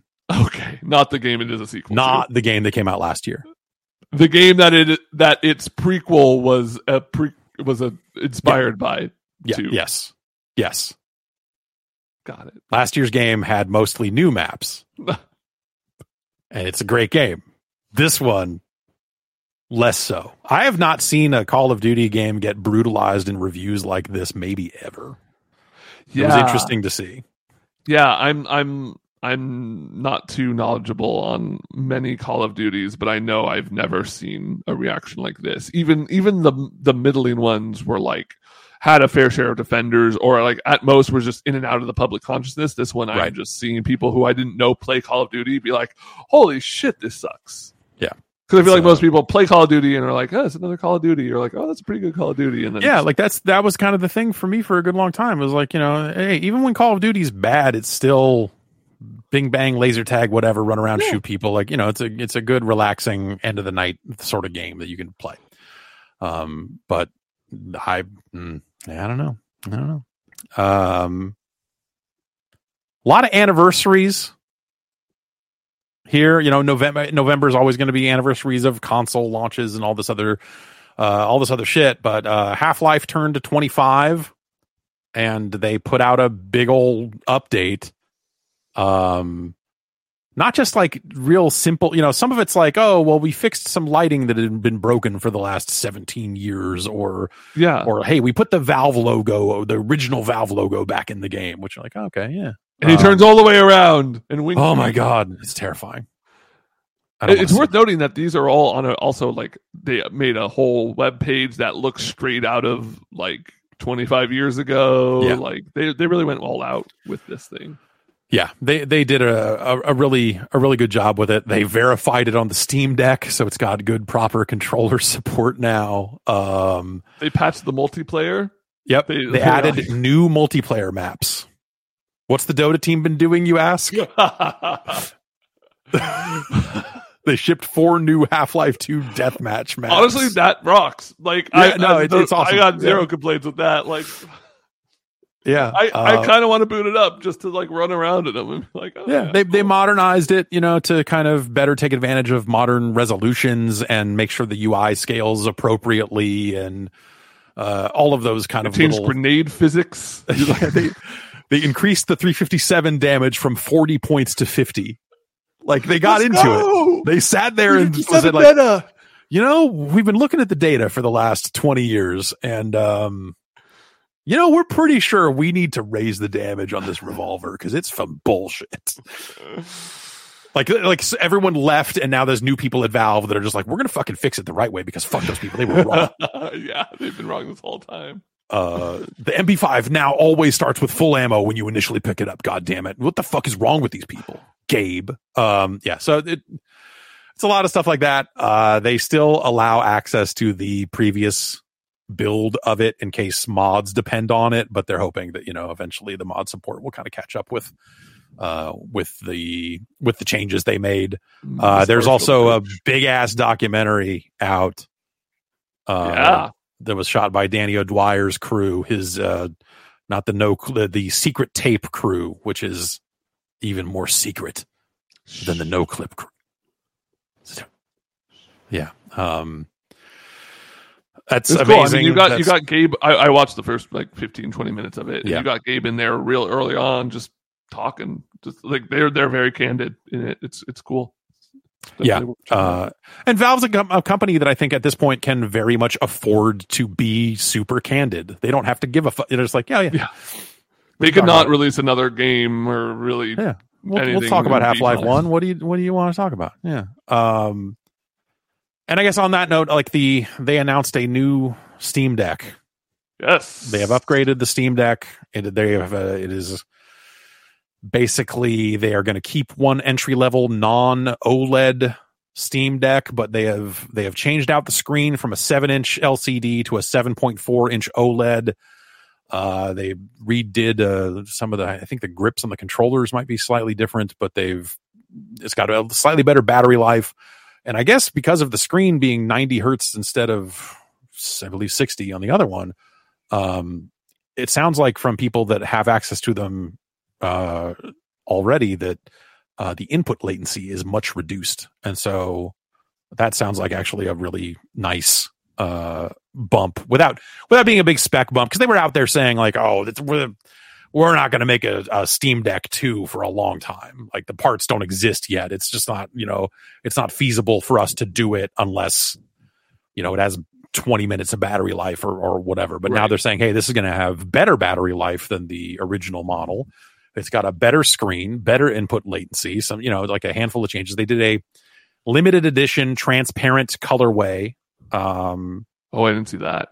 Yeah. And they are still selling those. It was a limited edition, but it's still, you could go buy one right now, days after they started taking orders. I just got my tracking number today for mine. I decided to buy one. I love that Steam Deck. And so the idea of a better one of those, I was like, yeah, let me get in on that. I ended up buying the limited edition one, though. Of course, they started pre-orders at 10 a.m. and I was on the Discord, which you can go to patreon.com/Jeff Gerstmann if you want to be on the Discord. And a bunch of us were trying to order them, and the website was broken, and it was like, oh man, fuck this. So they looked like they were sold out. I had one in my cart, and it was like, nope, can't buy this. It's sold out. I was like, shit. Well, I guess I'll just buy a regular one while they're here. So that I was able to get my hands on, one of the regular non-limited edition ones, and then I got up and went and hung out with, changed some diapers, did some of that stuff. And then I sit back down and I still have the Discord window of our Steam Deck channel up, and people are like, oh yeah, I just got my limited edition. I just placed this. And I looked at it. I was like, that's weird. Did they just get there? And I was like, I should probably check. And I loaded it back up, and sure enough, the limited edition was just sitting there in stock. It is still in stock all these days later. So I don't know how limited they really are, but I don't know. They're still out there. So I was pretty excited to get an order in for one of those. It's cool that they're turning them around much faster, because I remember it was 7 or 8 months between me ordering the first gen and getting that. Yeah, I was in a similar torture. Yeah, it was a good long time. And then because all I wanted to do with the Steam Deck was start fucking it up. And I want to be able to SSH into this thing. I need to be able to copy these things over. I want to see how these emulators work. I want to see how this, and talking to people that had access to one, and they were just like, yeah, I don't know, I played some games on it. It's fine. I'm like, no, fucking install weird shit on it. What are Valve you doing? Themselves were like, yo, you can fuck this shit up. Like, like you can re-image it. It's fine. It's easy to fix it. It's just like, get in there and do something with it. God damn it. Oh, that is frustrating. But yeah, so that's, that is shipping imminently and just in time for the holidays or whatever. And I don't know what I'll do with my existing Steam Deck, if I'm going to try and sell it, or it seems like the sort of thing that like, it's a decently powerful little thing that what if I just shoved it in a closet and kept running Linux on it? And I was like, I just have another little server machine. But that's dumb. Why would I do that? Like I don't have any sort of decision around like some tech in your home that didn't. Yeah, maybe I'll sell it to you for $1, like I did with my Steam Link. I just found that thing. I was cleaning out my closet, and I was like, "Oh yeah." I occasionally think about that Steam Link and go, "Man, they don't sell those anymore. I should have." Oh man, I could sell it for so many more dollars. It was sealed, new in box. I bought it, and I was just like, when they put them on deep discount, I bought one for next to nothing, and was just like, I don't know. I used that thing to play Divinity Original Sin 2 before I had a Steam Deck because my PC was in my office, but I wanted to sit on my couch. Damn. And I don't need a server because the server's over here. I poked a hole in my wall and ran an Ethernet cable through it, and there's one fewer computers in my office, so it is not nearly as warm in there anymore. It's nice. What did you use to poke the hole? I used a screwdriver. Oh, okay. I have the proper tools. I'm a tool man. Well, I was thinking like my first thought was like, oh yeah, I'd hit it with a hammer, but and that sounds fun. Yeah, but it doesn't sound surgical enough. No. So in the office there was the previous owner of this house who has passed away. So I won't speak ill of. He liked to run cables everywhere. He liked to run wires everywhere he could. And so there was like an office phone system in this house. So you could call other rooms in the house, like intercom style, and be like, could you bring me up an apple juice, or whatever. And then then Wi-Fi was invented. And so all that stuff just sat in the house, like literally like big old PBX box looking crazy phone gear in the closets that I had to rip out. Ridiculous. And so there's just like weird boxes and holes in all the walls. And so there was a phone jack box, that I yanked off. And then there was just a hole in the wall behind it that was about yay big. And I was like, shit, well, hopefully nothing crawls out of that. That's always my fear. If there's a big hole in the wall, scorpions. I don't know why. Oh yeah. My first thought would be treasure. Like, oh, I found somebody buried metal here. Yeah. He had a safe. There's a safe in the house that I finally did open, and there was no treasure in there. So I figure. Was there anything? No. And I didn't put anything in it either, because I'm like, who knows if I'll be able to open this ever again. Right. Just put a note in there that says "fuck you." Right. Yeah, if I ever think about moving out, I'll do that, and then just like forget to give them the combo, and just like they'll chisel it out one day. They'll shoot one of those TikTok videos of, "We found a safe. What's in it?" And there's never any. It's like fucking alcohol. You guys are never going to believe what we found in this safe. Oh my god! Here's a 10-part fucking TikTok set of videos, and you can buy them for 99 cents now. You can sell TikTok series. You could start a series on TikTok and sell access to them. I get a notification on TikTok probably once a week saying you should sell videos. I'm like, of what? My ass? Of me doing the fucking the Genshin Impact fucking the or at least challenge. Whatever. Anyway. Since there was already that hole there, I just said, oh, well, I'll just run it through there because there's already one big hole. I can poke a tiny hole through on the other side, just big enough to just cram an Ethernet cable through there. And so I just got a screwdriver and just went, and now my computer's out here. It's nice. That's my story. And all it took was a little stabbing. That's right. All it took was a little stabbing. Big anniversaries here. It's been, as of the 15th, it's been 10 years since the launch of the PlayStation 4. Oh my God. Yeah, that one hit weird. Yeah. Like there's still a bunch of PS4 games coming out. College, watching the stream on my phone. Mm-hmm. Wow, and laughing a lot at the reveal PS4 stream. Right. Oh yeah. Yes. I was there. I was in New York for the reveal when they did that. I flew out there for that, and then we had to go back out to New York to get PlayStation 4s.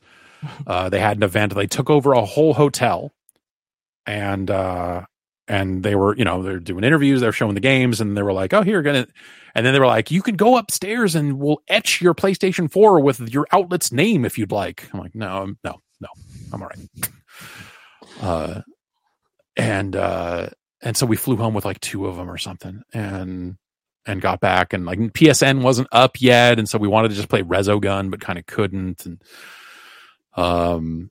but it was such a weird, like, it was the sort of event that barely happened at all then. It was already kind of done happening, and now just feels ridiculous and unheard of. It was like it was the last time I saw Mark Cerny in person and talked to him about, well, no, that's not possible. I'm sure I've seen him in person since then, but like he was on top of that maze, and you were kind of tilting it around trying to get him to the exit.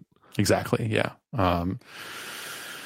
And just a bunch of other folks there. It was such a different time, and the PlayStation 4, I don't know, it feels like it ushered in, some of the stuff they did with indie games and self-publishing felt like it, was building off of what Microsoft did and kind of got wrong with Xbox Live Arcade. But in a lot of ways, it feels like the modern video game industry we have now, where games are coming out constantly everywhere all the time, feels like some of that stuff kind of, the foundation for that feels like it was laid partially by the early days of the PS4. And yeah. And then they put out that Killzone game, Shadowfall. Not a great game. Not a great game. But a game I keep thinking about. I don't know why. I've been thinking about Killzone a lot lately, but specifically I started thinking about that one, the most non-Killzone-like Killzone game of them all. And thinking, I should go back and play that again. I'm like, no, dumbass, what is wrong with you? You can't even play the games that are out now. What the fuck? Anyway. Similarly, this week, in a couple of days here, we will experience the 10-year anniversary of the Xbox One. Much different vibe. Yeah. And last week, same day, November 15th, but it was 2001, was the launch of the original Xbox. Whoa. Which is 2000. It's weird to think now that, like, okay, 9/11 happened, and then 3 months later, the new Xbox came out. And I think the GameCube probably came out like 3 days before or after that too, right? Yeah. It's weird to think about all of that stuff kind of happening within a very compressed window there. The original Xbox. So it was so cool. It was just like 9/11? Well, for some things, probably for comedy and like sure, yeah. No, like it's probably historically an inferior console to the PS2, and I had a GameCube, but like I remember being so insanely jealous of my friends with Xboxes to a degree that like it just the games on there what was the blue guy with the elements, Azaric. Yeah, or Nightcaster. What is? Yeah, I think it was that. Like and Jet Set, and just like it just had such a presence. And I love that controller. I'm a fan of the Duke. You got large hands. Seems like it would built. Yeah, yeah. The original Xbox, I think it was cool because it just felt so different from. Yeah, so you're like gonna crush that thing, and that's the Xbox controller in your hand. You're gonna destroy it. That's like a baby controller, with those meat hooks. Yeah, the original Xbox is weird. I mean, it was probably technically the most powerful console of its generation, but it was not the PlayStation 2. So yeah, like no one, in a lot of ways, no one cared. I mean, yeah, Microsoft rushed their way out of that generation to launch the Xbox 360 ahead of the PlayStation 3 so that they get a jump start, and it worked really great for them. And Well, then, in 2013 they would fuck it all up. But that thing, it was big and weird, and it had games on it that did not exist anywhere else. It had a bunch of games from Microsoft that were just like, what are you doing? What, you're putting out what? Okay, like, this is your take on a boat combat game. This is you're going to put out a Bruce Lee video game, and this is what you're doing. Okay, all right. Kakuto Chojin, you're going to make some fighting games, but you don't have Street Fighter, so you're going to just go make your own. Sure, you're going to go pay the other guy from Mortal Kombat. You're going to go find John Tobias, and he's going to start a studio, and you're going to put out a fighting game exclusively on this, and then he's going to make a wrestling game that's not very good. It was just weird, and for that I kind of liked it, but also, I mean, it did have like Mech Assault, and that was an amazing game, and there was just so much weird shit on it. And then eventually, just when the third party started supporting everything,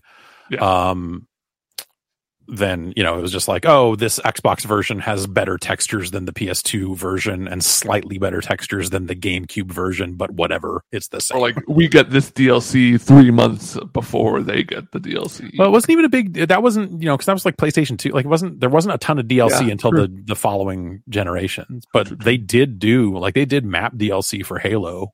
They sold, you could buy Ms. Pac-Man digitally, or maybe it came on a disc and you had to buy access to it online. It was like the disc was free or something. And then you're like, you want to give us $5 for Ms. I forget how it exactly worked, but there was some kind of precursor to Game Room or Xbox Live Arcade or something that they attempted, but didn't really have the infrastructure in place to pull off just yet. But you just really triggered something in me deep when you said Game Room. I'm not going to be okay.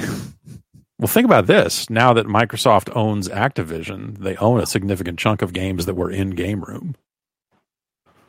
Like, any day they could decide to put Pitfall out on the Xbox. Finally put Sunset Riders on the Game Room. Yes, God damn it. What the fuck is Konami doing that they're too good to put out Sunset Riders on the goddamn Xbox? The amount of time I have spent trying to emulate Game Room with all of its weird packs and add-ons and everything is not zero, but my success in making it work is zero. It's a bad use of my time, but every 6 to 12 months I go, I wonder if I can get Game Room running on PC. I should find my Windows. Then the very next thought is, I should find my Windows Phone, because they put Game Room games out on Windows Phone as well. I can't believe I'm saying this, but this might be a worse use of your time than thinking about Killzone. You're probably right. You're definitely right. But I don't know. That's my way. I guess. I don't know. No, I mean, you got to thrive in your own light. So, like, yes, somebody's got to do it. Somebody's got to get. If not me, who? I've got to fucking hold the line on this. If it's not me talking about the first-person shooter Syndicate reboot that EA did once every year or so, who will it be? Austin Walker's out the game. He can't. Anyway, that's it for news. We say we get into some emails. I love them. Oh, great. podcast@guard.bike is the email address. And you can send in your emails, and then I will look at them. And maybe this time I'm going to do it on my phone. Grant writes in, he's finally ready to get this conspiracy solved. This is Perfect Dark Zero. Why did Greg give Perfect Dark Zero a 9 out of 10? Was it a paid review, or did he actually like the game? And you're ready to go on record and blow him up for taking Yeah, exactly. Greg Kasavin got a Ferrari from Microsoft, and I remember, so Microsoft sent us a lot of Xbox 360s prior to launch. And so we kind of had enough to go around, and that enabled us to play kind of a lot of multiplayer Perfect Dark Zero prior to release. And so for the review, I remember he was like, "Hey, I need everybody to take home an Xbox 360, and I have to play a bunch of Perfect Dark Zero like Saturday, or like we set up a time where we were all going to get online and play some of it." And I remember playing that handful of hours, whatever it was, and I had messed with the campaign a little bit. And I was like, "Man, I fucking hate this game." And Greg really liked it. He really liked it. I remember being like taken aback, like, really? Okay.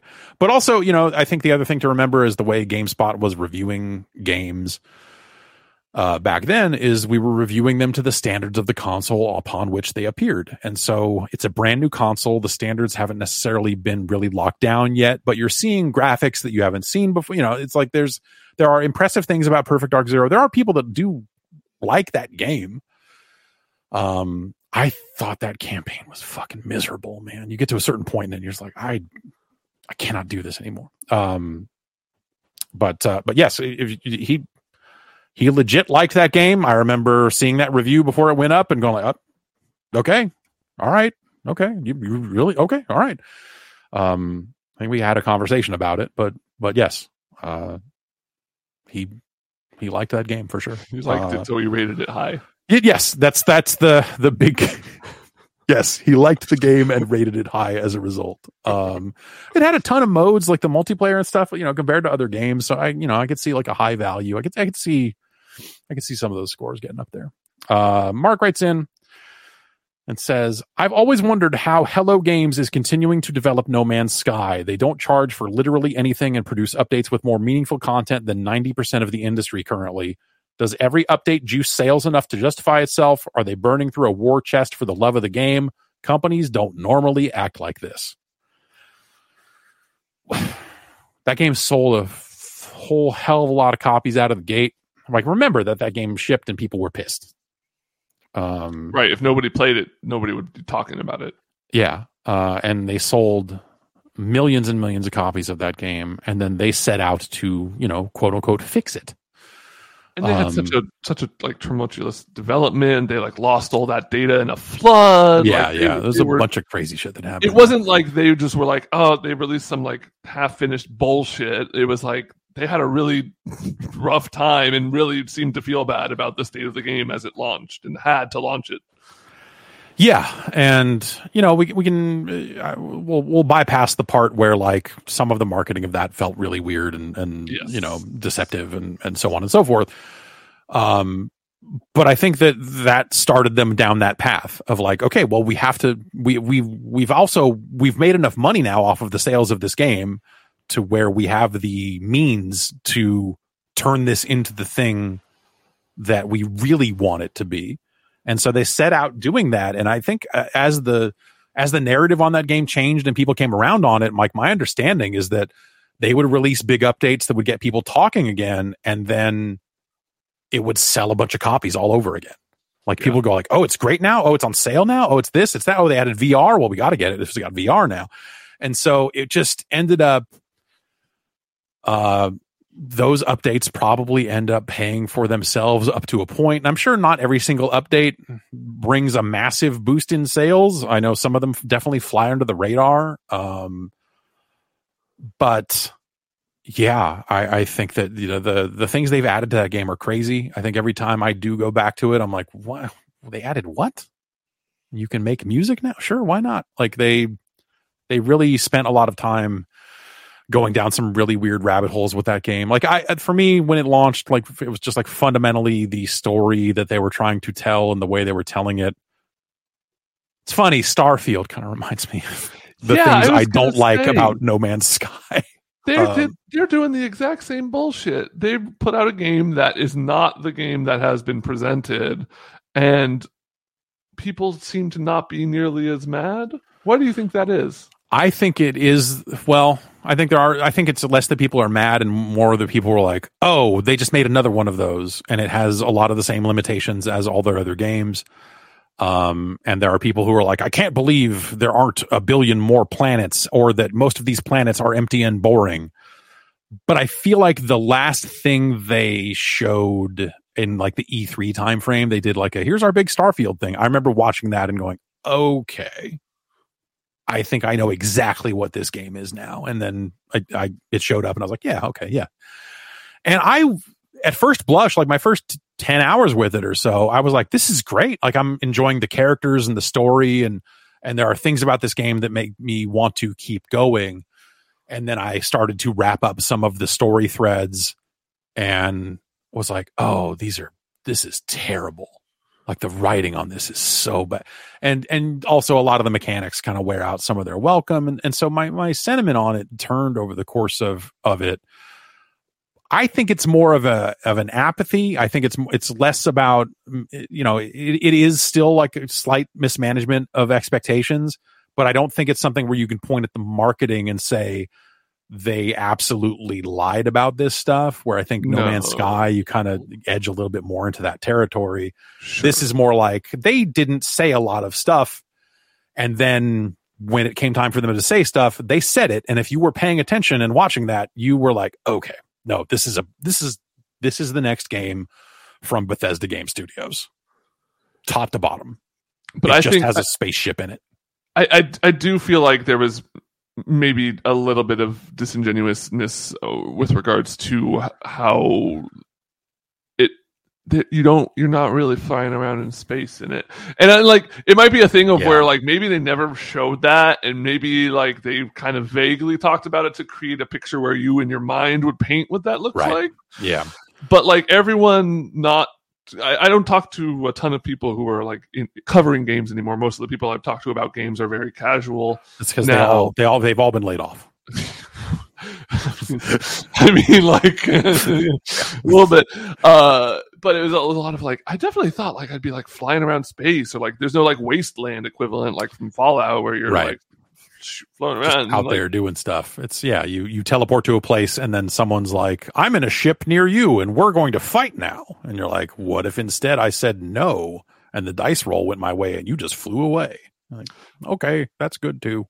I also think Fit Alpha V in the chat pointed out the Game Pass indifference, and I think that's I played that game on Game Pass. I would have been really, really upset if I had paid money for that game. If I had paid $60, $70 for that game, I would be a lot more upset. Yep. Yeah. A much lesser investment definitely eases that sting quite a bit. I'm sure that actually makes a ton of sense.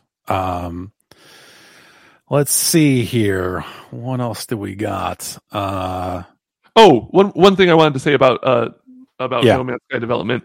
I think being able to work on a game like that's so open that you can kind of do whatever you want to as a developer, because it is a game about exploring strange new worlds and like building mechanics and stuff like that, could just be a way for them to practice stuff. This is something I've kind of like started to realize as somebody who's just starting to tip their toe into game development, is like you can add something to a game because you're like, I don't know how to do this. I want to figure out if it's fun to do this. Like for this game, and maybe it doesn't even make sense in this game, but maybe I like start to build something here and I'm like thinking about the next game and this in there. And I feel like No Man's Sky is a perfect game, like a sandbox game like that is a perfect game for a developer to just like have an idea and be like, I want to put this in the game, and have the ability to just try it. Yeah, and now that game has so much in it that they can kind of get away with like, some of these systems might not be as fleshed out as others. Right. But hey, they won the battle. People say it's a good game now. So like they kind of they can make some updates that are less impressive. Sure. Yeah. Matt from Chicago writes in and says, have you watched any of Forged in Fire? It's garbage, but it's become my weird go-to show my girlfriend and I watch when wrestling is over. It's a knife show turned into a reality competition. Also, they have a spin-off Blade Sport show hosted by Goldberg. It's also garbage. I have only seen the Goldberg spin-off. Of course. And and it is people showing up with their knife. People who have like, this is my knife. It's or it's a sword, or it's, it's whatever. They show up with their fucking blade. Yeah. And then in the episode, they go through and like people have to like look at the blade and go like, is this going to be safe? Can you wield this? Like they put it through some immediate paces where like a blade master looks at all the blades and go, this is a piece of shit. Don't bring this on my knife obstacle course. And then it looks like those fucking YouTube knife obstacle course videos, except it's like big and weird. Like, can you fucking take a chunk out of a barrel so that all the beans fall out of it? And how long does it take you? Can you cut this giant fucking piece of meat in one fucking swipe? And so it's like people doing this blade obstacle course where they're running up these stairs and they're fucking, it's this big guy who looks like a fucking retired cop, like more donut than man, just going, just like hacking away at a thing. It's fucking garbage. But I did enjoy watching all of those episodes exactly once. Yeah. And it's terrible. And then Goldberg is there going like, oh, whoa, I like cars, but I guess I like knives. Like, I don't think that's gonna cut it. Or like, I don't know that I don't think Goldberg is that. He's not a quipper. Yeah, no, he's not an amazing quipper. Let's see here. See if I can find one or two more emails here. Can I ask if you've watched something? Yeah. Have you watched Fast X? No. Okay. I have, like, that's how crazy the whole having kids thing has gotten, is like I need to carve out some time and just sit down and do it. But Jeff, I say this as somebody with a lot of love in my heart for the series. I think I don't think you need to do that. But I do. Like that's the annoying part. No, I know. Like, I know why you're saying that, because at this point I know why. But I'd rather watch the Mario movie again. Yeah. The answer, by the way, is I don't think the Mario movie is quite appropriate for my daughter just yet. Yeah, but maybe it will be sometimes. Yeah. Bowser, it's a dragon. No, yeah, it's I'm super behind on a lot of that stuff to the point where I had to truly one of the worst films I've seen. Wow, it has no soul. It's just. It feels like everyone's there for the money. It feels like the dialogue is written in a way so that it can be super easily translated into every language. So it makes $20 billion globally. Yeah. It's just they need to put that thing out of its misery. Well, it looks like they're trying to do that eventually here. Yeah, it's I don't know if it's an ADHD thing, which I'm not diagnosed with, but like at some point I really, like, I already was heading in this direction, but it's like the journey is kind of completed in a lot of ways, where like the idea of giving all of myself to a film for 2 hours or hour and a half or whatever sounds preposterous. I'm just like, no, I'll put on a thing I've seen already, because then I can put it on another monitor and play a game or be on Discord or, like whatever else. Like, let's watch Crank again. Yes, let's. But like the idea of just like sitting down watching something new that I very much have to focus on, it never feels like it's worth the attention that I have to give it, which is a weird, crazy thing to say. But like, I've just hit a point with it where I'm just like, you know what? Video games are interactive, and also, they're just more engaging for me. Like, if I'm going to devote myself to a thing that is like a sole solitary 100% of my attention, it's going to be a game. And yeah, I don't know. It's I'm the same way. If there's a movie coming up that I really, really want to see, I have to make plans to see it in a theater with other people, or else like I'm not gonna watch it, or like I'll watch it at home and have to pay attention. And like, and I just hate movie theaters. Like my time working in and around movie theaters really soured me on that whole thing. What popcorn's actually made out of. Yeah, well, yeah, I got to do some stuff in a movie theater that is not. I was dating a movie theater manager for a while. Anyway, yeah. So for me, it's like I desperately, The movie I actually really, really, really want to see is the most recent Mission Impossible. Oh yeah. Yeah, that's what that's the exact thing I was talking about. I was like, I really, really want to see this, and I know I'm not going to enjoy it as much if I like wait, so I have to see it in theater with somebody. Yeah, and then that got me thinking. The other thing that happens is I go like, well, I should watch all of the Mission Impossible movies again before I watch it because it's been so long since I've seen any of them, and then I watched the first one and go, yeah, I did it with the Bourne films a while ago. I was like, I'm going to watch all the Bourne movies because I haven't seen the most recent one. And I watched the first one and said, all right, cool. And then never went on to watch the second one again. Second one's bad.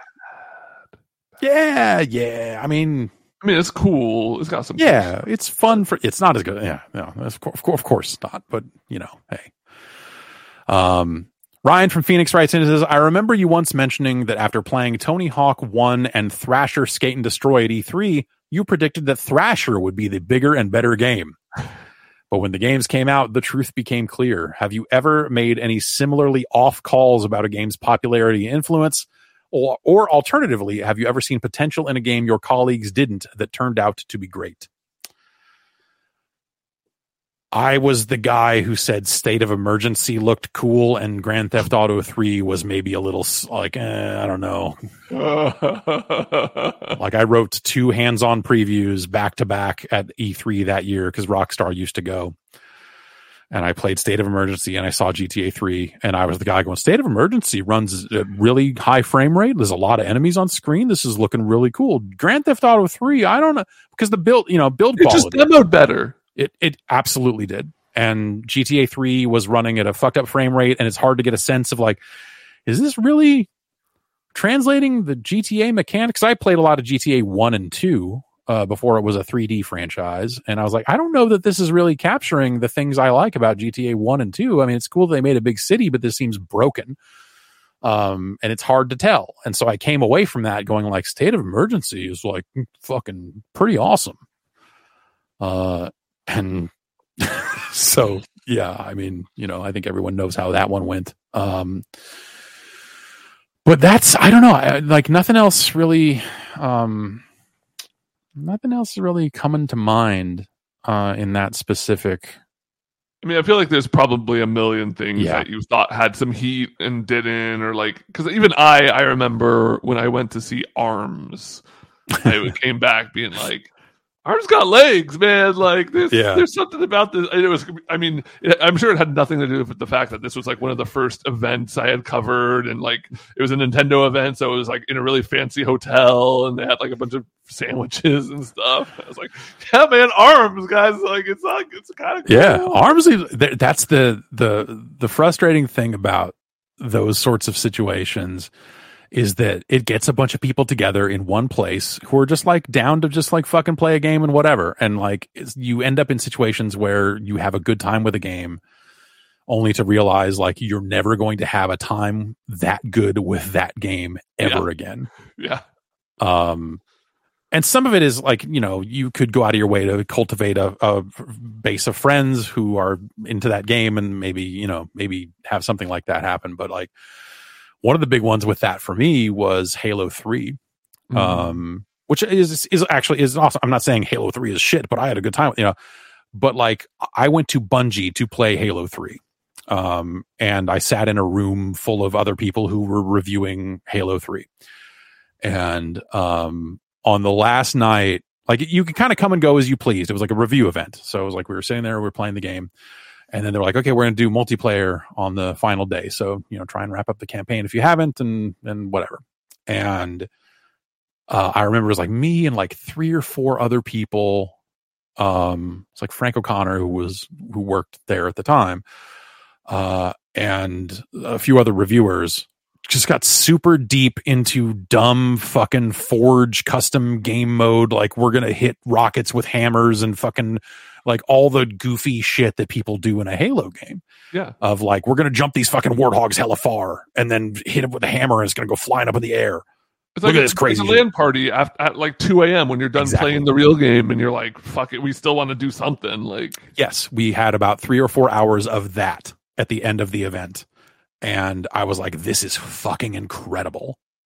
But But because I don't think Forge Mode had matchmaking in the first place, and I didn't really have any other friends that were playing Halo 3, especially that wanted to do that type of weird shit, I never did that ever again. I never had that experience with that game or any other Halo ever again. And it was fucking cool as shit. I was like, man, it's cool that your game can do this. But yeah, that's and I got all the skulls. Like I think I got almost all of the skulls except for one during that event, and it was on like live code, so the achievements were real. And I was like, yeah, fucking cool. But yeah, that's a kind of a similar sort of situation, I suppose. Let me see if I can find one more email, and then we will wrap it up. Read my lips. One more email. That's right. Let's see here.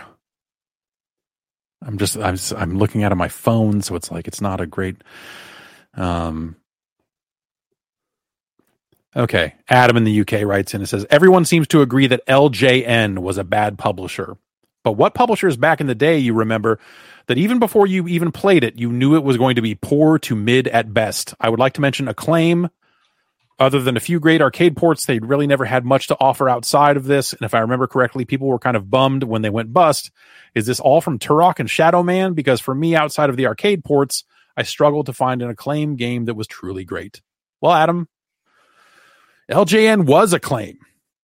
You just mentioned the same publisher twice. And they had the LJN name, and they had another Flying Edge was another name that Acclaim used to publish games. I believe mostly on the Genesis or mostly on Sega platforms. I remember being incredibly bummed when Acclaim went out of business, but I agree. Most of Acclaim's output, especially in the 8 and 16-bit era, was fucking terrible. They published Wizards and Warriors on the NES, but they published the Mortal Kombat games, the first two anyway, before Midway started doing their own shit. And Turok was a very big deal. But like I think when people like that South Park N64 game that they put out as well, I guess. And they did the wrestling games for a little bit. But like I remember when Acclaim went under being really bummed out, but it was only because they had just been there so long. Like I don't think Acclaim made great games, but they had been doing it forever. And they owned they had studios.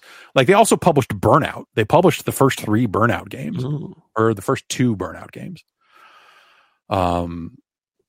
And so like them and like THQ put out a bunch of trash too. And when they went under, they'd kind of redeemed themselves. They had Saints Row, and a few other things. But I don't know. I look at it as Acclaim had always been there. The logo was very recognizable. They published a ton of shit. And even though a lot of it was bad, they were still doing it. And there was something kind of cool about their longevity. And when all that went away, not all that long after they published a BMX XXX of all things. Ooh. And now all we have is like the Embracer Group.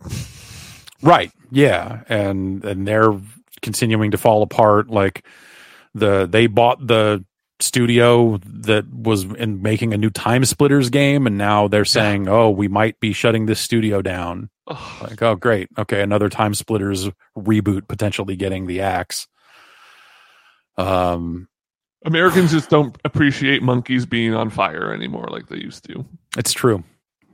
We don't. Yeah, I don't know. It's some of those publishers, like, I don't know. I have a fondness for all of the, like, the other weird, Absolute Entertainment. It's just some of the companies making games in the SNES and Genesis era that all kind of went away. It was just, I don't know. It was a very different time. Acclaim was a weird company because they were East Coast and most of the companies were West Coast based. And so they were like, they were Jersey, I guess. I remember going to the studio they had in Utah to see, I think, one of the wrestling games, or South Park, or both, or something. But yeah, I don't know. People really liked Turok when that stuff started coming out on N64. I fucking hated Turok. These are fucking awful. Like, why would you? I mean, I guess through the view of it came out on an N64, I guess it's amazing. But hey, I had a Turok Game Boy game that I liked. It was like a 2D. But yeah, I never fucked with those. Yeah, I remember when it was like Rage Wars, like the multiplayer focused Turok game came out, and like they had good ideas for some weapons. They had like this cerebral bore that would drill into someone's head and kill them or whatever, and so they kind of went down that road a little bit of goofy weapons. And like the people that we had reviewing those games kept giving them like mid to high 9s, and I'm just like kind of a perfect dark situation. Kind of, yeah, definitely. And I was just like, really, Joe, you like, or I think James Milkey might have reviewed Rage Wars for us back then. I forget. I'd have to go look, but like, it was definitely just this feeling of just like, I don't get what any of you people see in this fucking thing. It's a blurry, foggy mess. The dinosaurs look like shit. It's just what are we doing? And I think the answer was always, oh, you don't play a lot of PC games, do you? Yeah. Okay. Yeah. I mean, that's the reason that the South Park game was cool to me. Right. Anyway, that's going to do it. Ben Pack, thanks for coming by. Thanks for being flexible and being able to show up on Monday night instead of Tuesday morning. Yeah. I already took the day off work tomorrow, so I've got a whole day of nothing. Nice.